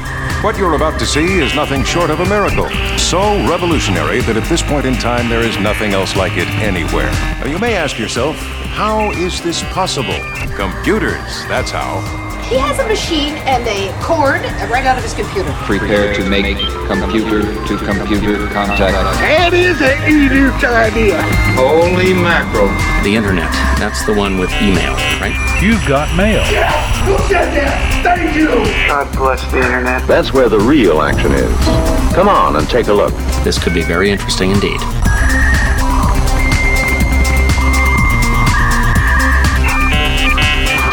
Welcome back to the Turn Up the Night Tuesday edition. I can't even get that right. Turn Up the Night with Kenny Pick, broadcasting live on IndieMediaWeekly.com worldwide. Welcome back, everybody. I'm sorry I blew up in the last segment, but it was just not the segment I was hoping for. And my apologies. I'm not angry at anybody. I just got frustrated, and it was wrong for me to explode like that. my apologies. That's Adam Hebert's. That's Adam Hebert's shtick. I shouldn't steal it. So, breath-tanking anger and management issues. So, and again, great calls from everybody, just differing opinions, and, I had expectations, and, and I should know, we have very, very independent thinkers who listen to the show, who have different ideas, and, it all comes down to that. And I appreciate the diversity of views that we have, because we don't want to be a bunch of bobbleheads like the freaks in the NRA and all the people who pay them off, or all the people who pay off. You know what I'm saying. Anyway, I'm still those Nazi bastards. We'll just Why, you Nazi bastard! Anyway, welcome back to the program. Joe Santorsa, Scranton, Pennsylvania, the Electric City. Hello. Did I miss something? I have no idea. Really? And, of course, Rain from Four Freedoms blog in Washington, D.C. Welcome back to the program as well. I love you, Ken. And I love you, Joe. And, yeah, I think it's good that we had disagreements. Yeah, that was the most heated I've been in a while on the program. So we could work it out. Little therapeutic, maybe. I don't know. But all right. So we need to get to name calling. I'll go ahead and do name calling real quick. My browser crashed. Finally got it back. I just got a new router because my router died the other day. On Sunday when I was supposed to do Southern Progressive Revival, so that show was a half an hour late, so it sucked. Anyway, let's get straight to the biscuits. All right, let's get straight to the biscuits. All right, listening to the show tonight, Mr. Adam Hebert, Mike Check Radio, 7 to 10 p.m. Eastern every Saturday. 7 to 10 p.m. Eastern? I think I said that. I don't remember. Baylua, Brokehammer, Cy Guy, Francie, Jay Colley, Cat, Ken Sr., Hi Dad. Sorry you had to hear me melt down, Dad. I let you down. Living in Long Island, Michelle in South Florida. I'm sure Miles can't be far behind. Peter in San Francisco, President, and Trojan Rabbit. And I think Tim Cormel was here earlier as well. I don't know who else might have been here, but if you're not here now, I'm sorry. Name calling was off. Did you? Now I have a birthday from Mr. Santorsa, and I got one from Mr. Hebert. Do we have any others? Because Francie seemed to say she had a birthday or two. And did you either of you see Francie's birthday request? I didn't. I'll check. Okay. All right. If you're there, Francie, put it back up there.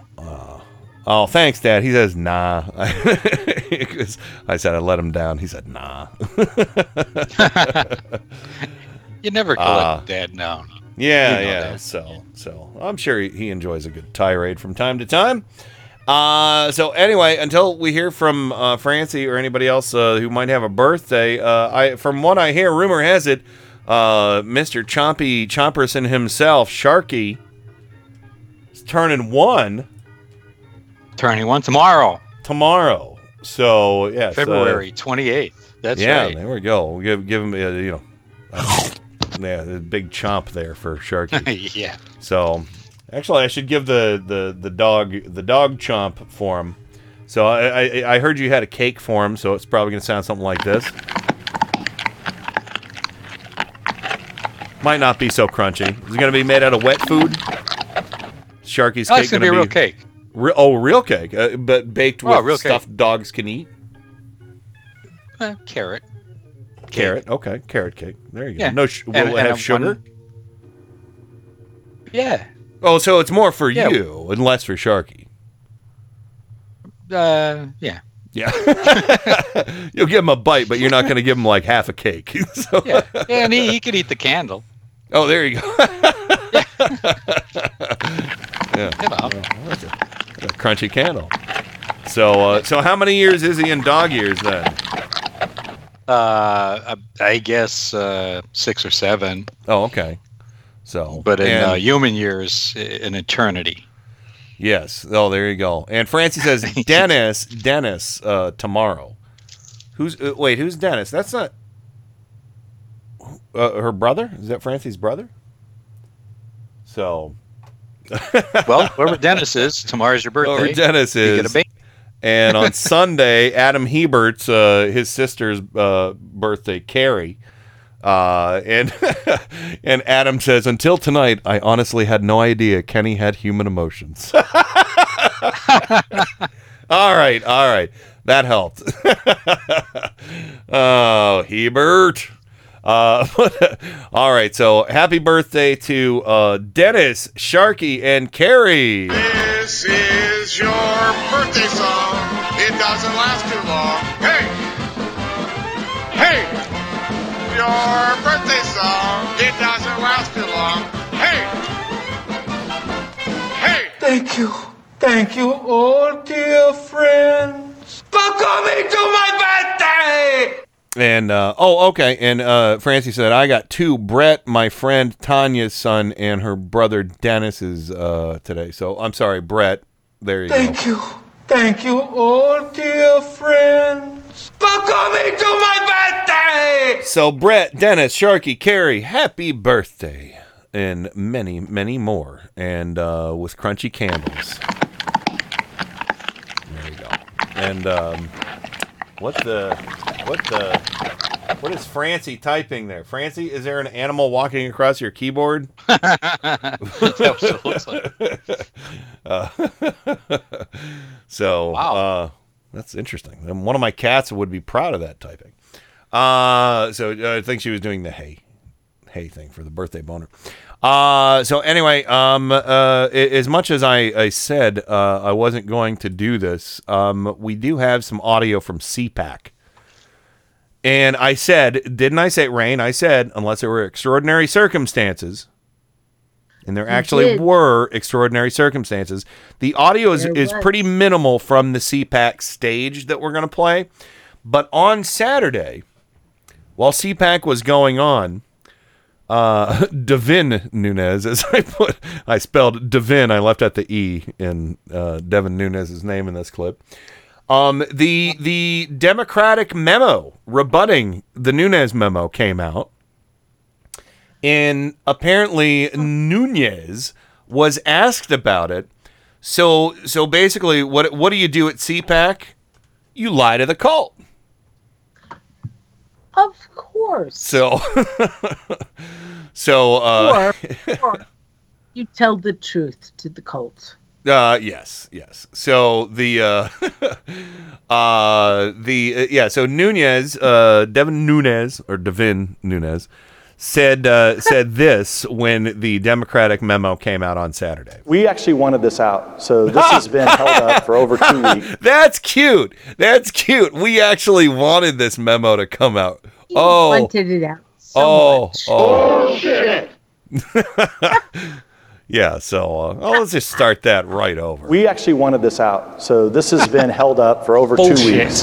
The FBI and DOJ had told the Democrats what was wrong with their memo, or their response to our memo, and they waited for 2 weeks before they actually did the redactions that were necessary to get this out.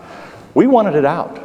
We want it out because we think it is clear evidence that the Democrats are not only... I love that. That little chuckle in there is such a tell. We think it is clear evidence. No. No, I don't think so. I don't think so. Yeah, listen to that. Trying to cover this up, but they're also colluding with parts of the government to help cover this up. At least it's our government. If you read it, you will see personal attacks on myself, personal attacks on Chairman Gowdy, with a lot of really interesting things that sound really bad, like a lot that has been happening with this Russia investigation over the course of the last year. But what you're not going to see is anything that actually rejects what was in our memo. Oh! Bullshit. No. So much. No.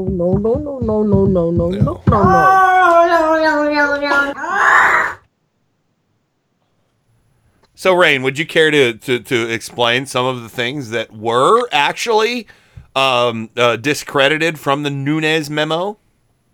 Everything. Yeah. There it is. I think largely it was the fact that the Nunes memo said that everything was based on the Steele dossier, which it absolutely was not. It wasn't. Absolutely was not. And the Nunes memo tried to, say that Carter Page is totally innocent. Well, the central theme of the Nunes memo was that, yes, A, it was based on the dossier, and B, it wasn't. The federal judges were never told that the dossier was prepared as oppo research from a hostile other candidate, which the Democratic memo blew out of the water because they actually quoted from the actual warrant application where they said that the FBI wanted the judges to know that some of the oppo research was suspect because it was done to damage what they called campaign number one or candidate number one in the application. So they made the judges aware. So that is the central thesis of Nunes' memo, was that the judges were duped into giving the warrant because the FBI withheld where they got that information from. Yes. But they didn't. They did not. And it was right in there. That's what we saying. Democrats memo. Don't you know? Memo. So don't you know? They knew all about it. Yeah. And the judges said, yeah, but this guy still looks kind of shady. Yeah. So go ahead. Yeah. By the way, we have a new listener, MTC 2020. Say hi in the chat. Let us know where you found us. Hi. And all right, so that was the one thing that we just had to play from CPAC. The other thing we had to play from CPAC is a guy named Ian Walters. All right, I'm not sure who Ian Walters is, other than the fact that he's part of the what is it? Oh man, I should have put this in here. He's part of one of the organizing committees behind CPAC. The same one that Matt Schlapp. And by the way, Matt Schlapp sounds dirty. That name. He sounds like when Trump's food is delivered. Matt Rhythmic Schlapping.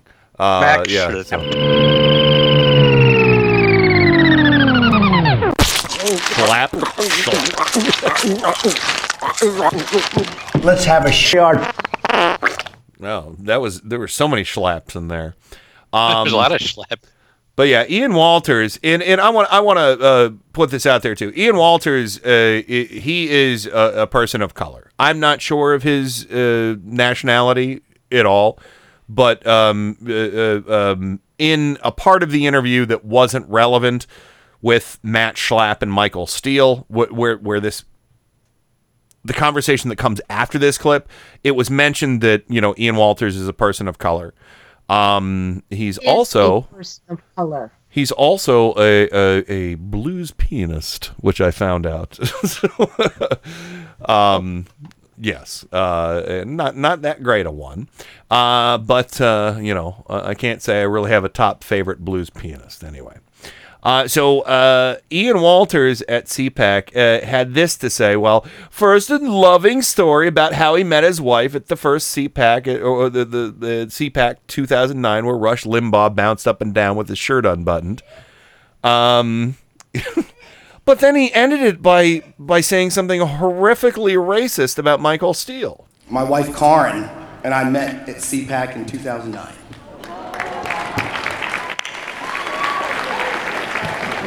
We're a CPAC couple. It was the year Rush Limbaugh spoke. And bounce up and down. Made a little bit of history.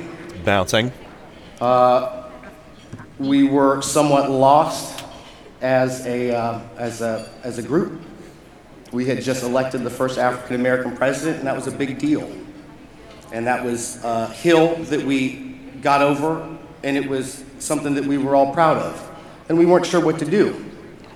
And a little bit of cynicism, what do we do? This is a terrible thing. We elected Mike Steele to be the RNC chair because he's a black guy, and that was the wrong thing to do. Whoa! What Whoa! the fuck?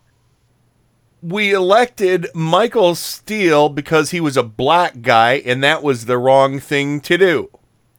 Well, Michael Steele actually delivered to a certain degree for, he did a lot better in his first, than Reince Priebus did for a while there. Yeah, he hurt the Dems. Yes. Yeah, I mean, don't you remember Michelle Bachmann and her awkward, "Oh, you the man, Yes. Oh, yes. God. Where my homie at, Michael Steele? So, I mean, he had to endure this stupid nonsense, just from people who actually pretended to like him back in the day. But now, it was a big mistake because we had a black president, a Democratic president. So he's saying, oh, so what did we do? We just elected this guy just because he was black, not because he had good ideas or good, a decent skill set, just because he was black. So after that wildly awkward and racist moment, and again, coming from someone who also is a person of color, that has to be even more hurtful. I have a feeling if this had been said by just your average white guy at CPAC from Michael Steele probably would have been like, oh, I saw that coming a mile away. I know, because he kind of knows the score with a lot of these Trump cultists, But Michael Steele wasn't even, he wasn't having this. So here's part one of Steele versus Schlapp. I'm going for the guy with the cooler last name, and it ain't Schlapp. So here's part one, and this was on what's the Steele and Unger radio show. So you'll hear a little bit of Rick Unger here and there because they do the Sirius XM show together. But here's part one. This is the Conservative Political Action Conference. Everyone decides what lane they want to be in politically. You have been in a lane where you've been rather critical. Let's be honest. I watch you. I go on MSNBC. I watch you. You watch me. All right. You have been rather critical of some of the more conservative aspects of the Trump phenomenon and this Trump agenda. Right. You're a good pro-life man. Right. But there's a lot of other things that you might spend time on this radio show talking about. And I think what Ian was getting to the heart of that was there are people who are critics of some of the things you did as you were chairman. Right. And that there could be truth to the fact that some people picked you as chairman because we constantly do this in Republican circles about, hey, here's a new face for the party. Right. And he thinks that he feels that there are criticisms of how you were chairman. Now, can you accept that could be what he's coming at and not a racial? No, I don't. Because you weren't No. You weren't on the sixth ballot. Yeah. How do you get picked because of your color when you went on the sixth ballot? First off, all due respect. Come at me. What the hell does that my race have to do with any of that at the end of the day? I got to pause it right there. Come at me. Come at me, bro. Thank you. Why didn't Schlapp just finish and say, come at me, bro? What the fuck is that? I found that really offensive that the white guy said, come at me, to the black dude. Yeah. I mean, it's come like, at me. Oh my God. So, all right, let's finish out this clip. Go ahead. What were you going to say? I'm done. Oh, okay. Okay, so finishing out this clip. What does the color of my skin have to do with anything you just said? Yeah, I disagree with the direction this president is taking conservatism in this country because I call BS on a lot of it. When you can't stand the ground on Charlottesville, I'm going to call it out.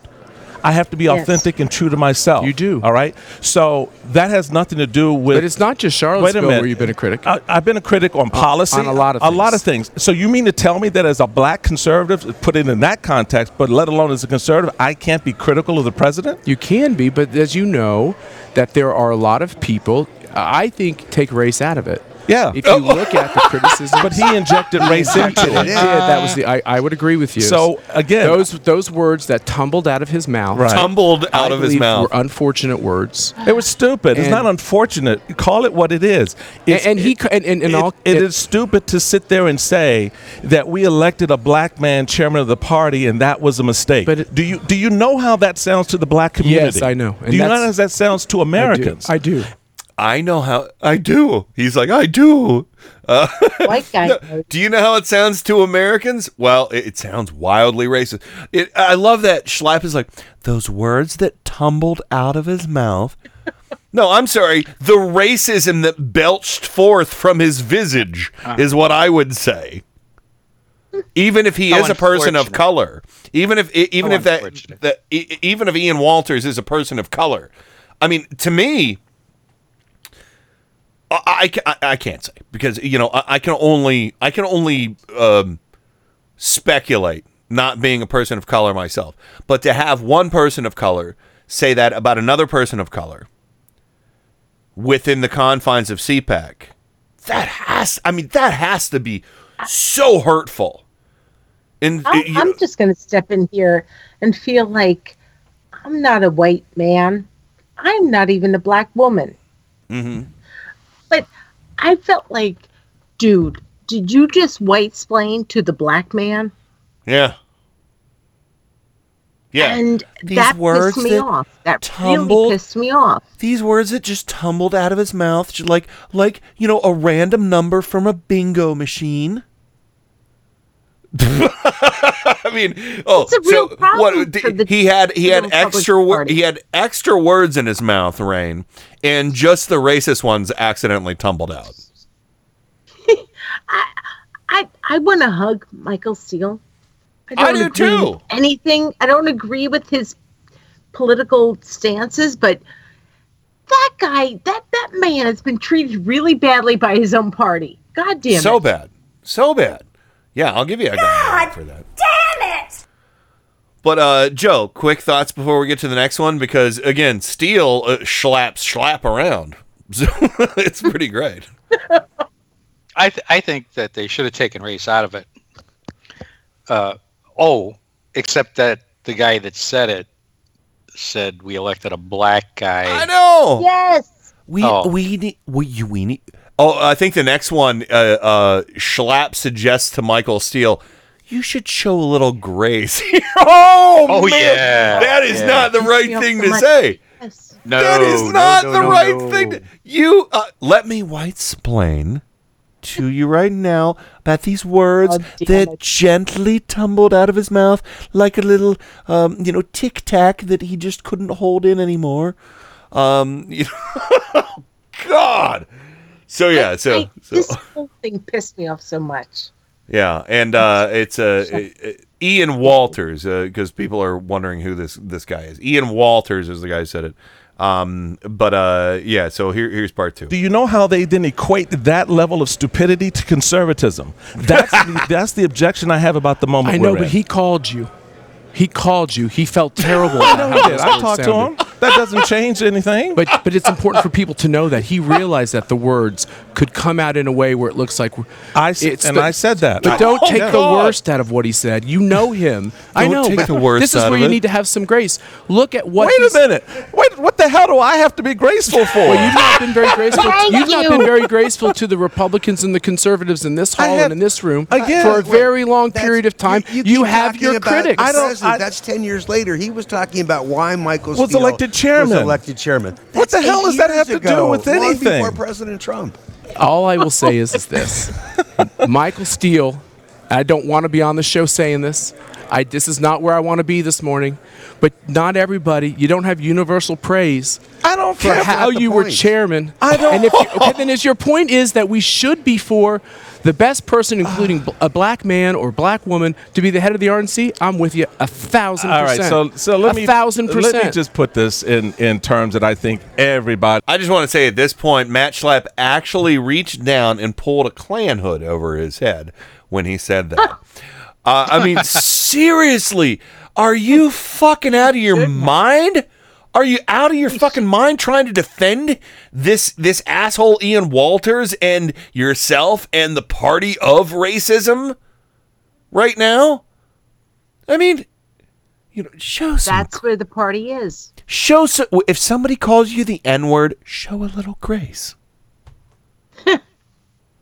Hey, yeah, Rain, somebody calls you the C-word, show a little grace. Joe, somebody calls you an Italian slur, I won't say one. The W word, show a little grace. I'll show you grace at the end of a knife. But or the heel. Wait, what is the W word for Italian? I think he's referring to WAP. Yeah. Or Guinea. Oh, okay. That's the two. I didn't know that. Oh yeah. Yeah, they use. I thought of other words, but truthfully, my generation never. We never got to that, but my mother told me when they were living in an Irish neighborhood that was quite common. I did not know that, Joe. I'm sorry. I really needed to understand that. So, but basically, what this guy Schlapp is saying is that be a good house, and be a good house Negro and shut up and be graceful, right? Yeah, that's exactly it. I mean, it's ridiculous. He's saying, well, gee, it's your fault for being black. Mm-hmm. You should be able to take stuff from white people. Sure, that's your job. And I got to be honest with you. I really, really, really appreciate Michael Steele and his response. And I don't have to agree with Michael Steele, but I love Michael Steele. I do too. Maybe not love. Well, yeah. I mean, I have a newfound respect for him over many things he said. Yes. In recent history. So, because he's calling this out. He's basically saying, "What the hell does my skin color have to do with what you guys are saying?" Yeah, it's racism. It's racism. It's racism.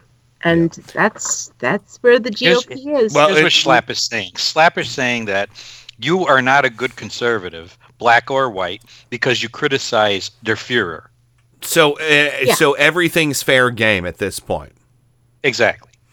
So, all right, let's continue this.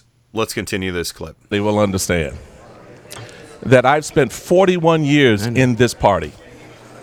41. All right? I've taken crap you have no idea about, and I've carried this baggage. And for him to stand on that stage and denigrate my service to this party, and for you as a friend to sit there and go, well, you've been critical of the party. There's only one word I can say, and I can't say it on this air. Say it. No, I can't because the FCC won't allow it. Well, why can't? Because the reality of it is... Why can't you hear what I have to say I heard what you have to say. And it's not acceptable? It is acceptable. I get that, but it's not about that. I know people... Look, what is this about? Matt, I know people... You think Ian hates you because of your skin color? You really think that? Matt. Do you really think that? You think Ian hates you because of your skin color? I don't know what Ian thinks. That guy is a racist. Do you think he hates you because of your skin color? It doesn't fucking matter if he does. It matters what he said, and it was ugly, it was terrible, it was reductive, and it wasn't helpful to anything for the Republican Party. And that's exactly what Michael Steele is talking about. What do you think Americans think? That was the thing that I loved. What do you think Americans think? Like, dude, what do you think African Americans think? Yeah. So I'm telling you what, Michael Steele, I get it. You're you're anti-choice. We get it. For the most part, just about everything else. I in my personal life, I'm a fiscal conservative. Kind of. I do like spending money. But I don't like going into debt, personally. But you know what, Michael Steele, you're welcome in the Democratic Party. That's what we call it. Yeah. And I want to get to the last one here real quick. And then we'll have a couple minutes to talk, but then we absolutely have to go to the break. Here's part 3. Very quick clip. I'm not sitting here again saying people can't criticize me for how I led the RNC. I get criticized for a lot of stuff. That's not what it's about. You criticize me because I'm black. That's a whole different conversation. That's my You job. stand up on the stage and you go, "Well, we only did this because he's black." That's like saying to me, I only got into Georgetown Law School because I was black. We got 20 seconds. I would just say, remember, Michael, I still love you. I can understand why you might not love me, but I'll take the licks on this one. I think it was not our best moment, but don't always jump to the conclusion that just because people use inarticulate words that they have it in for you. I didn't think he had it in for me. It's just stupid. Amen, Michael Steele. Standing up for yourself. Standing up for yourself and sticking it to the CPAC assholes, for basically towing the racist Trump line. I mean, his criticism of Trump has nothing to do with his tenure as, or his stint as the RNC chair. Nothing. Did you want to say something, Susan? Rain, you just proved that you do have to teach racism. It's not an inane thing. You have to teach these slurs. Yes, it's not inherited, it's taught. True. So, this is true. So, final thoughts on this interaction, Rain? No, I'm done. Joe? Still remarkable. It was a remarkable exchange. And then Schlapp says at the end, "I still love you." No, you don't. No, he doesn't. He doesn't love him. Actually, okay, maybe I'm not done. No, he doesn't love him. That guy Schlapp kind of came out and be like, "Yeah, I got you. I owned you. And Michael Steele was like, "Yeah, motherfucker, you think you owned me, but you don't own me." This was like kind of a. Can we get that gunshot? Oh, you want the ricochet? I don't even know what I want. Those two men, Michael Steele and that Schlapp guy. That? Yeah. Those two guys don't like each other. They're not going to be friends. It's done. It's over. Oh, I hope so. I mean, I love that. Matt Schlapp was like, I still love you. I understand if you don't love me. I get as soon as he said, "I understand if you don't love me," that was the point when I was like, yeah. Yeah, you Michael just didn't. Steele's like, motherfucker. You sacrifice your friend. You sacrifice your friend to white-splain your party. Yeah. Yeah, I like the part where he said, "Why do you have to turn everything into race just because they called you the N-word?" Yeah, he made it about race. Why are you making this about race? All he did was call you the N-word. Don't make this about race. Show some grit. Oh, that's his Johnny Cocker moment. Don't make this about race. Show some grace. Come at me, bro. Yeah. I mean, fucking asshole. I swear to God, when after I heard that 10 minutes, and I've heard Michael Steele do a couple of interviews around local rate. I was just like, no, Schlapp needs to shut the hell up. Oh yeah, he needs to shut the fuck up. He's a decent human being. He really is a decent human being. Compared to Reince Priebus, he definitely is. Yes. You know, I mean, because Reince Priebus, remember that whole the GOP autopsy? Well, Reince Priebus said, "Fuck all that. Let's elect a Klansman reality show host." Yeah. All I know is that Michael Steele was chairman of the Republican Party in 2010, and we all know what happened then. We got our asses kicked. That's right. We did. So, all right. So if I was a Republican, I'd say he delivered. Yeah, exactly. He should pay attention to the black person. All right. Well, we're running long. get him over onto our side. I'm down with that. Yeah, let him run. Let him run. Seriously, let's get him as the head of the DNC if we can. Head up that blue wave, man. We'll take you for your anti-choice stance. I don't know if that would work at all. But anyway, we got to run to the break. We're going to come back and wrap things up. I don't know if there's any Mad Libs coming our way tonight. Maybe I'll find a quick one that. Actually, I got a Netflix one that maybe I'll just have Joe and Rain do. Maybe I'll solicit a couple responses from people. Yeah, it's an Oscars themed one, I think. So, I shouldn't have said that. Anyway, let's go ahead and hit the break. We'll come back right after we hear "The Heart" by Bobber. We'll be right back. Turn up the night with Kenny Pick. So new and different, it won first prize at the International Inventors Exposition. KennyPick.com.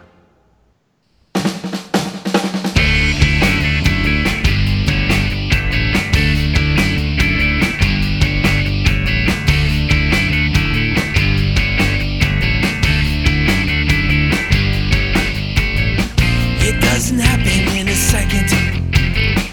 It takes longer than an hour or 2 or 3. I only know that any minute it could happen to me. The heart driving on its feet, scared to miss a beat, knows it's incomplete. It's a miracle of nature, how the body lives when all the parts aren't there. It's only when we find a other, it's the pain we can't bear. The heart driving on its feet, scared to miss a beat, knows it's incomplete.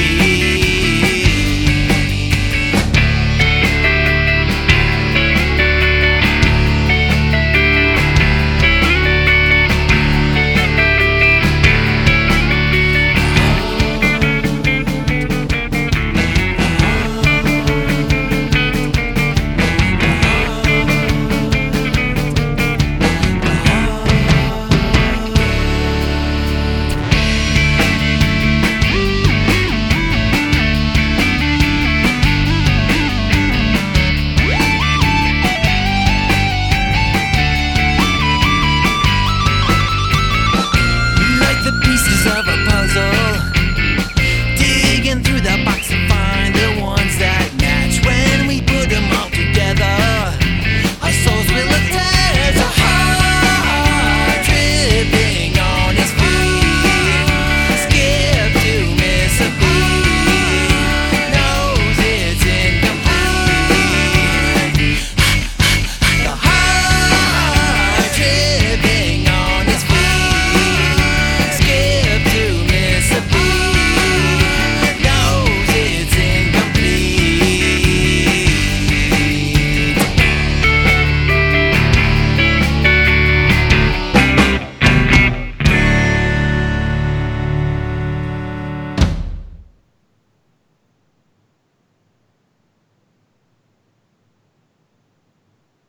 This is metal aficionado Kenny Pick. Every weekday from 5 to 7 p.m. Eastern, it's Gods and Monsters. Gods of Metal and Monsters of Rock, right here on Indie Media Weekly. Brace yourselves for 2 big hours of hard rock and heavy metal, selected from my own personal music vault. You'll hear classics from the extended family trees of Black Sabbath, Deep Purple, and Kiss, heavy metal standards like Judas Priest, Iron Maiden, and Dio. You'll get a heap and a helping of power metal, speed metal, thrash, melodic, glam, you name it, it's here. Except death metal and nu metal. I do not like that stuff. You'll hear guitar virtuosos and shredders from the Leviathan and Shrapnel Records catalogs, rare gems from the new wave of British heavy metal, some guilty pleasures in the form of 80s hair metal, and rock and metal from around the globe. Gods and Monsters. Every weekday from 5 to 7 p.m. Eastern, right here on Indie Media Weekly.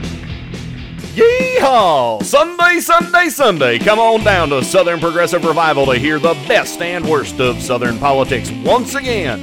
We've got all brand new episodes for the low, low price of 100% free, and tons of extras, including guests, rants, and flustered hosts and co-hosts. Think your credit ain't good enough? We don't care. Think you don't have nothing to hear since you ain't from the South? Well, that ain't right. You reckon that Yankee Pick feller's got more class than us? Well, that might be true. But let's do this. Come listen to Southern Progressive Revival live every Sunday from 7 to 10 p.m. Eastern on Indie Media Weekly, extraterrestrial radio, all the power without the tower. Come now, and we'll throw in a free Pine Tree air freshener. Wow. This is Indie Media Weekly, extraterrestrial radio, all the power without the tower.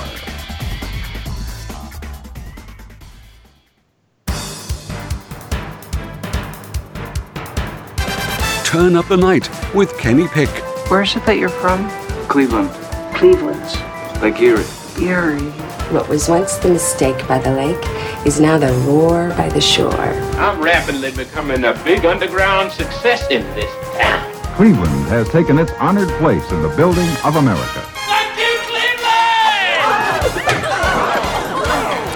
Yeah! Thank you, Cleveland. Thank you, Scranton. Thank you, Washington, D.C. Welcome back to the program. I'm not sure, but Brokehammer says he's not sure. He says he's not good at hearing lyrics in songs.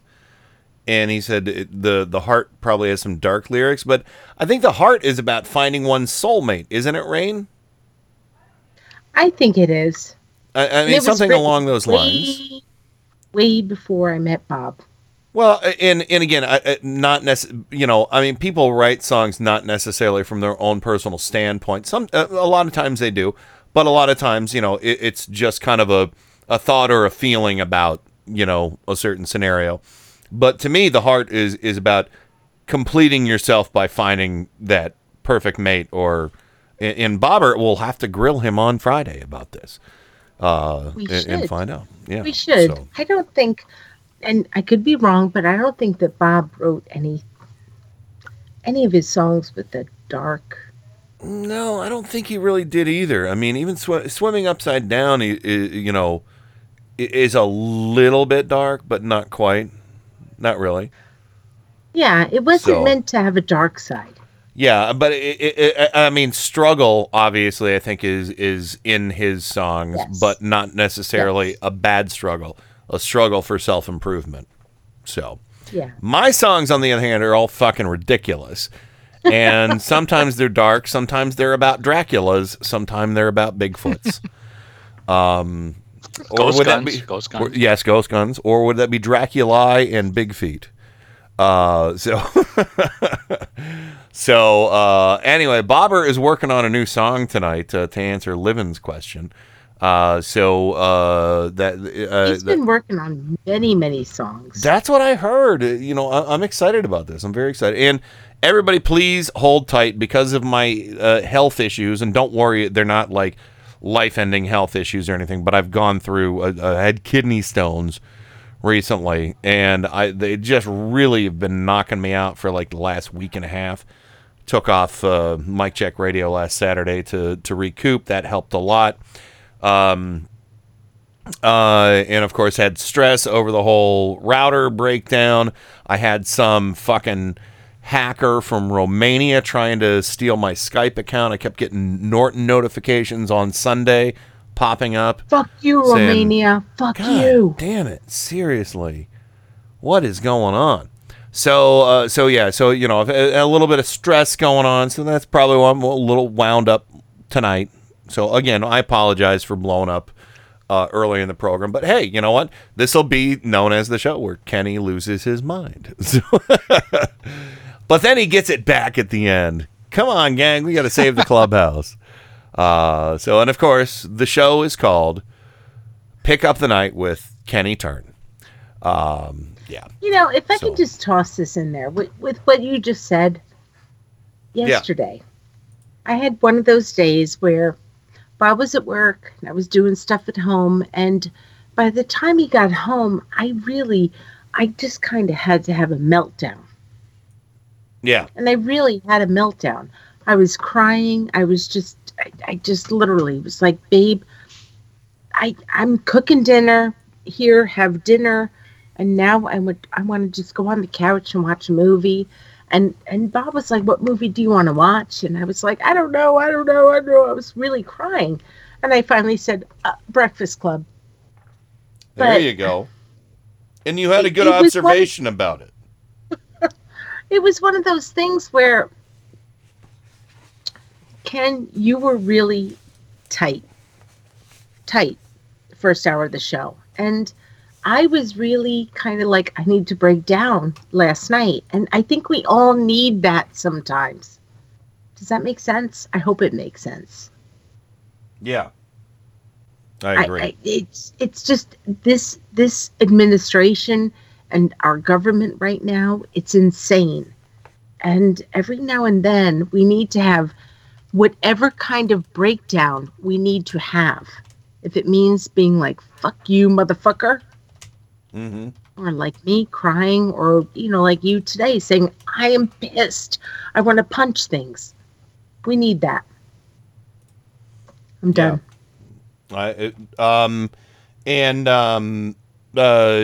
Joe, yes. Any quick thoughts before we anything else? I mean, I'm sorry. I was reading a new comment from MTC 2020 in the chat. Mm-hmm. I was reading the same one. So I was reading the same one. But let me read that. And I would like, I was getting ready to respond in the chat, but I'll just read the comment and say MTC 2020. Just respond. How did you find out about the show? Do we know you? Where you're from? We'd like to know. But MTC 2020 says, to get to the root of the problem, we'll need to pass campaign finance reform laws at local and state level so we can elect clean candidates to Congress who are not bought and sold on the open market like commodities. The NRA is registered as a social welfare organization. When a group like that owns politicians, they get their way in states like Florida. Follow the money. Agreed. Good stuff. Give you an amen for that. And please let us know where you're from. Amen. It's good to have you on board. I appreciate it. So welcome aboard. Yes. So yeah. Welcome aboard. And that is really the root of the problem. Money always is. Yeah. They say follow the money. Money is the root of the problem. And campaign finance has been on the table, for 30 years now? And nobody could push it across because no party is interested. Yeah. Democrats or Republicans. Exactly. So I mean, if we got money out of politics, if we got money and we started, I was always for public funding of campaigns, that we all be taxed for a campaign fund. Federal government gives this money with a limit to the candidates to spend. They can't get any outside money anywhere else than there, and that's it. Well, Joe and Ken, do you remember when you used to, maybe I'm misremembering it, when you filed out your tax, your taxes, mm-hmm. you could say, yeah, I want to give $1. Yeah, what I'm saying is there should be do you remember that though? Yeah, but mm-hmm. there should be a form of law. They should make it a constitutional amendment. I don't care what they make it, in that campaigns are financed solely from funds from the citizens, from taxes, from a central fund. And that's the only money you can take, and it's the only money you could spend, and there's a limit on that spending, and there's a limit on the campaign. I think our campaigns are too long. Okay, they should be shortened. I think the time we devote to it is too long. And the money that comes from outside should be cut off completely. How do we get there? I think it's going to be a generational thing. I don't even know if we're going to see it in our lifetime. But I think generationally, when you see these kids in the high schools, they give me a lot of hope. And I'm not an optimist. I'm a jaded person. Too. But I'll tell you what, they made me feel good. And I see, maybe I won't see it, maybe you won't see it. But I think when these kids really come of age and can take control, they're going to fix this, and they're going to fix it good. This is why, I mean, I asked that, and I feel like it's really important. These kids give me hope. They give me tremendous hope. And this might be my parting shot, by the way, because it's 9:55. These kids give me hope. Yeah. And I really feel like if you guys want these kids to give you more hope, get the fuck out and vote this November. Agreed. That important. It's really that important because it's not just about gun control. Yeah. It's about everything. So, all right. That's not your parting shot because we got one last thing we're going to do. Okay. Yeah. So. I'm as mad as hell, and I'm not gonna take this anymore! This is madness. Don't get mad libs. Oh, God bless Mad Libs. Okay, I got a few contributions from the chat room. We'll try and end on a light note after my big old meltdown. Rain, starting with you, a city. A city. New York City. NYC, easy. Verb ending in ing, Joe. Screwing, that's good. And Rain, name of a male conservative.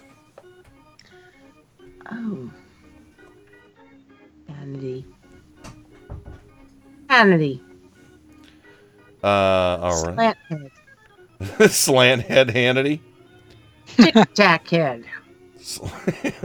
I like Slanthead. Okay, and Joe, a vehicle. Oh! A clown car. Oh, there we go. That's good. You saw that coming. Yeah, a mile away. Rain, a color. Orange. Joe, something alive, plural.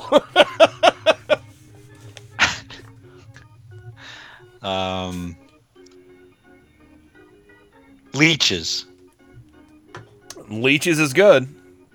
If there was an L in the NRA, Dana Leach. There we go. Because she lives off the blood of others. Rain, a silly word. Oh. Cuckoo. Cuckoo for coconuts. All right. I'm going to put cuckoo for coconuts. Nuts. Okay, and Joe. Oh, actually, nope. Never mind. New York City, same city is. There we go. Here we go. This is our only Mad Lib for tonight. It's called Newspaper Story. I thought that one would work. So fake news. This is fake news right now, everybody. For real. We're not even playing. Last Thursday, two New York City men were screwing in a stinky field near Peanistown, Indiana.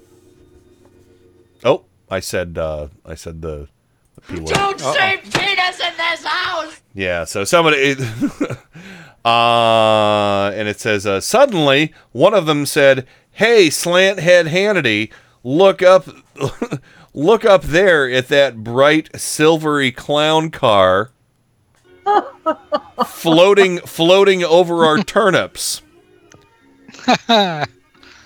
And before his friend could reply, a powerful orange light shot down and lifted them into a strange flying hippopotamus. Inside, they were greeted by tiny green leeches and given a dinner of French fried gravies and puce beans. Yay, puce beans. Afterwards, they flew to process puce beans. Afterwards, they flew to the planet Cuckoo for Coconuts and met its giant inhabitants. Then the flying machine brought them back to New York City, Indiana. The men told our reporter that it was a really oily experience. So there you go. It's a newspaper story, everyone, about aliens and UFOs. Fake news. Totally fake. Fake news. But there were like 80 billion Muslims out in the street cheering after 9/11. And I charged right into them. I charged right into them without a weapon. And I will say that I ran out of nouns after somebody said penis. Don't say penis in the this house. So I wrote in because one of them required a town, so I wrote Penis Town. Don't say penis in this So house. that's what I did. Kenny, I made it work. Is it fair if we ask our fans, our listeners, to please provide something besides penis when it comes to nouns? Don't There say are penis so many. in this house. There are so many nouns in the world. Like spicy meatball. Mamma mia, that's a spicy meatball. Or bread bags. Bread bags. Yeah, you can put bread bags down. biscuits. Sure, biscuit. And Yeah. Yeah. Biscuit. Yeah. We are Sunday. This Sunday. Yeah. Bees. The bees. Oh, no, not the bees! Not the bees! Ah! Yeah. Milkshake. I drink your milkshake. Yes. Electricity. Drum roll. Yoga. Yep. See? So many nouns. But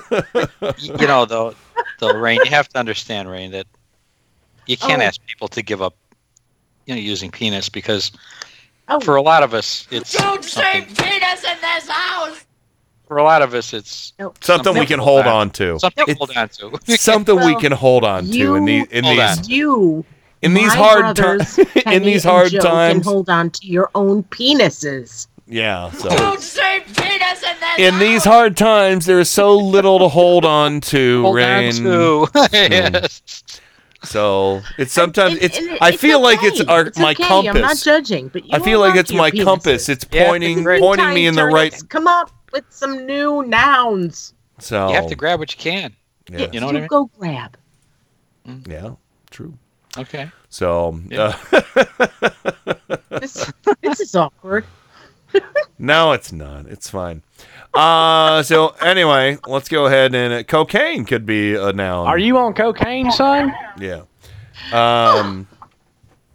All right. Let's go ahead and wrap things up. Rain, did you anything else you wanted to add to what you were saying before? No, I'm done. I just want you all to take care of your penises. Do it. Yeah, Hold and them. Don't say penis in this house. And I want all of our turnips to come up with some new nouns. Sure. My parting shot. And it's Yes. not a shot at penises. Because that would be Why painful. do you keep saying it? Oh, because I just navigated away from the page. Don't say penis in this house. Nazi, good noun. Why, you Nazi bastard! Yeah. He doesn't even say it right. He says nausea. Yeah. Nausea. Well, we can't do that. A proper noun, Piccadilly Circus. Jesus Christ! It's like Piccadilly Circus in here. Yeah, there you go. Yeah. All right, Joe, what do you got on the way out of the show? Well, what I got out is breaking news here, but Kat and Living in Long Island just said it too in the chat. 2 more state houses flipped tonight. Good. One in New Hampshire, one in Connecticut. So 2 more red to blues. I think they said that comes to 39 so far this year. Thank you, Mr. Trump. Excellent. And also coming up, do you know the show number for the Tim Carmel show tonight? This is show number 462. All right. Oh my God. Yes, and let's see, what did we do with the clown car? Oh, because I just got done writing today's for next week. It was so easy. Oh yeah, But, did you do something with Huckabee Slanders or Hickabilly Slanders? Yes, we did a thing with a little takeoff on X-Lax. It's called X-Fax. Oh. It's a suppository she takes right before she goes on the podium. So, because you don't want the truth blocking you up, do you? No. And that would work with Shamex, wouldn't it? It would. It's a perfect companion to have in your little medicine bag. Yes. Yeah, there you go. And I'm looking forward to hearing the clown car. X-Fax. X-Fax. It works with Shamex, so that's right. The companion drug with Shamex. There you go. So yes. So other than that, I don't have a whole heck of a lot more to add to the program or to the parting shot tonight. Of course, we'll be back on Friday. Bobber will be here. We're gonna have to pick his brain about his songs, and of course, hang tight. We're gonna have the the Musicians Roundtable program will be up and running soon. And I'll schedule that for a time for everybody. And my apologies that it's been so long in coming. But again, health issues sometimes get you down. But again, not life-threatening issues, just discomfort issues. Oh, and by the way, we just bought a Sleep Number bed, too. Hey. I'm excited about that. Yay. I bought one of those fluffy pillows that they advertise. There you go. Excellent. Okay. So we got some of those, too, I think. But anyway, everybody have a lovely evening. Again, my apologies to everybody for my explosion tonight on the program. But it happens to the best of us and the worst of us. We're human. At least I didn't wake up this morning and go onto Twitter and type, "Witch hunt!" Well, now we know why Trump needs the umbrella, because he's afraid of getting wet, so he doesn't melt. I'm melting. And by the way, I heard he's commissioning some new jets for Air Force One. I recommend getting a broom and renaming it Air Force One, because you're a witch and we found you out, you Kaluda. Yeah. So, other than that, I understand he has a moon roof on the new Air Force. Oh yeah, it's got a flap. Can you get orange from moon bathing? So, all right, everybody have a lovely evening, and hang tight through all of this nonsense. But you know what?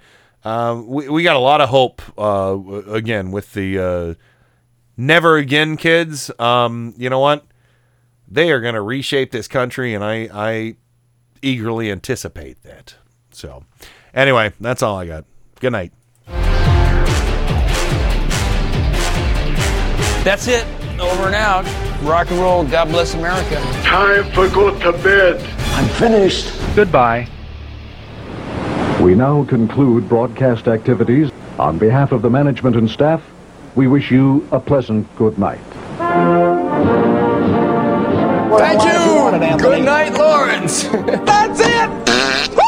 Rated GOP 17. Right-wingers not admitted without an adult.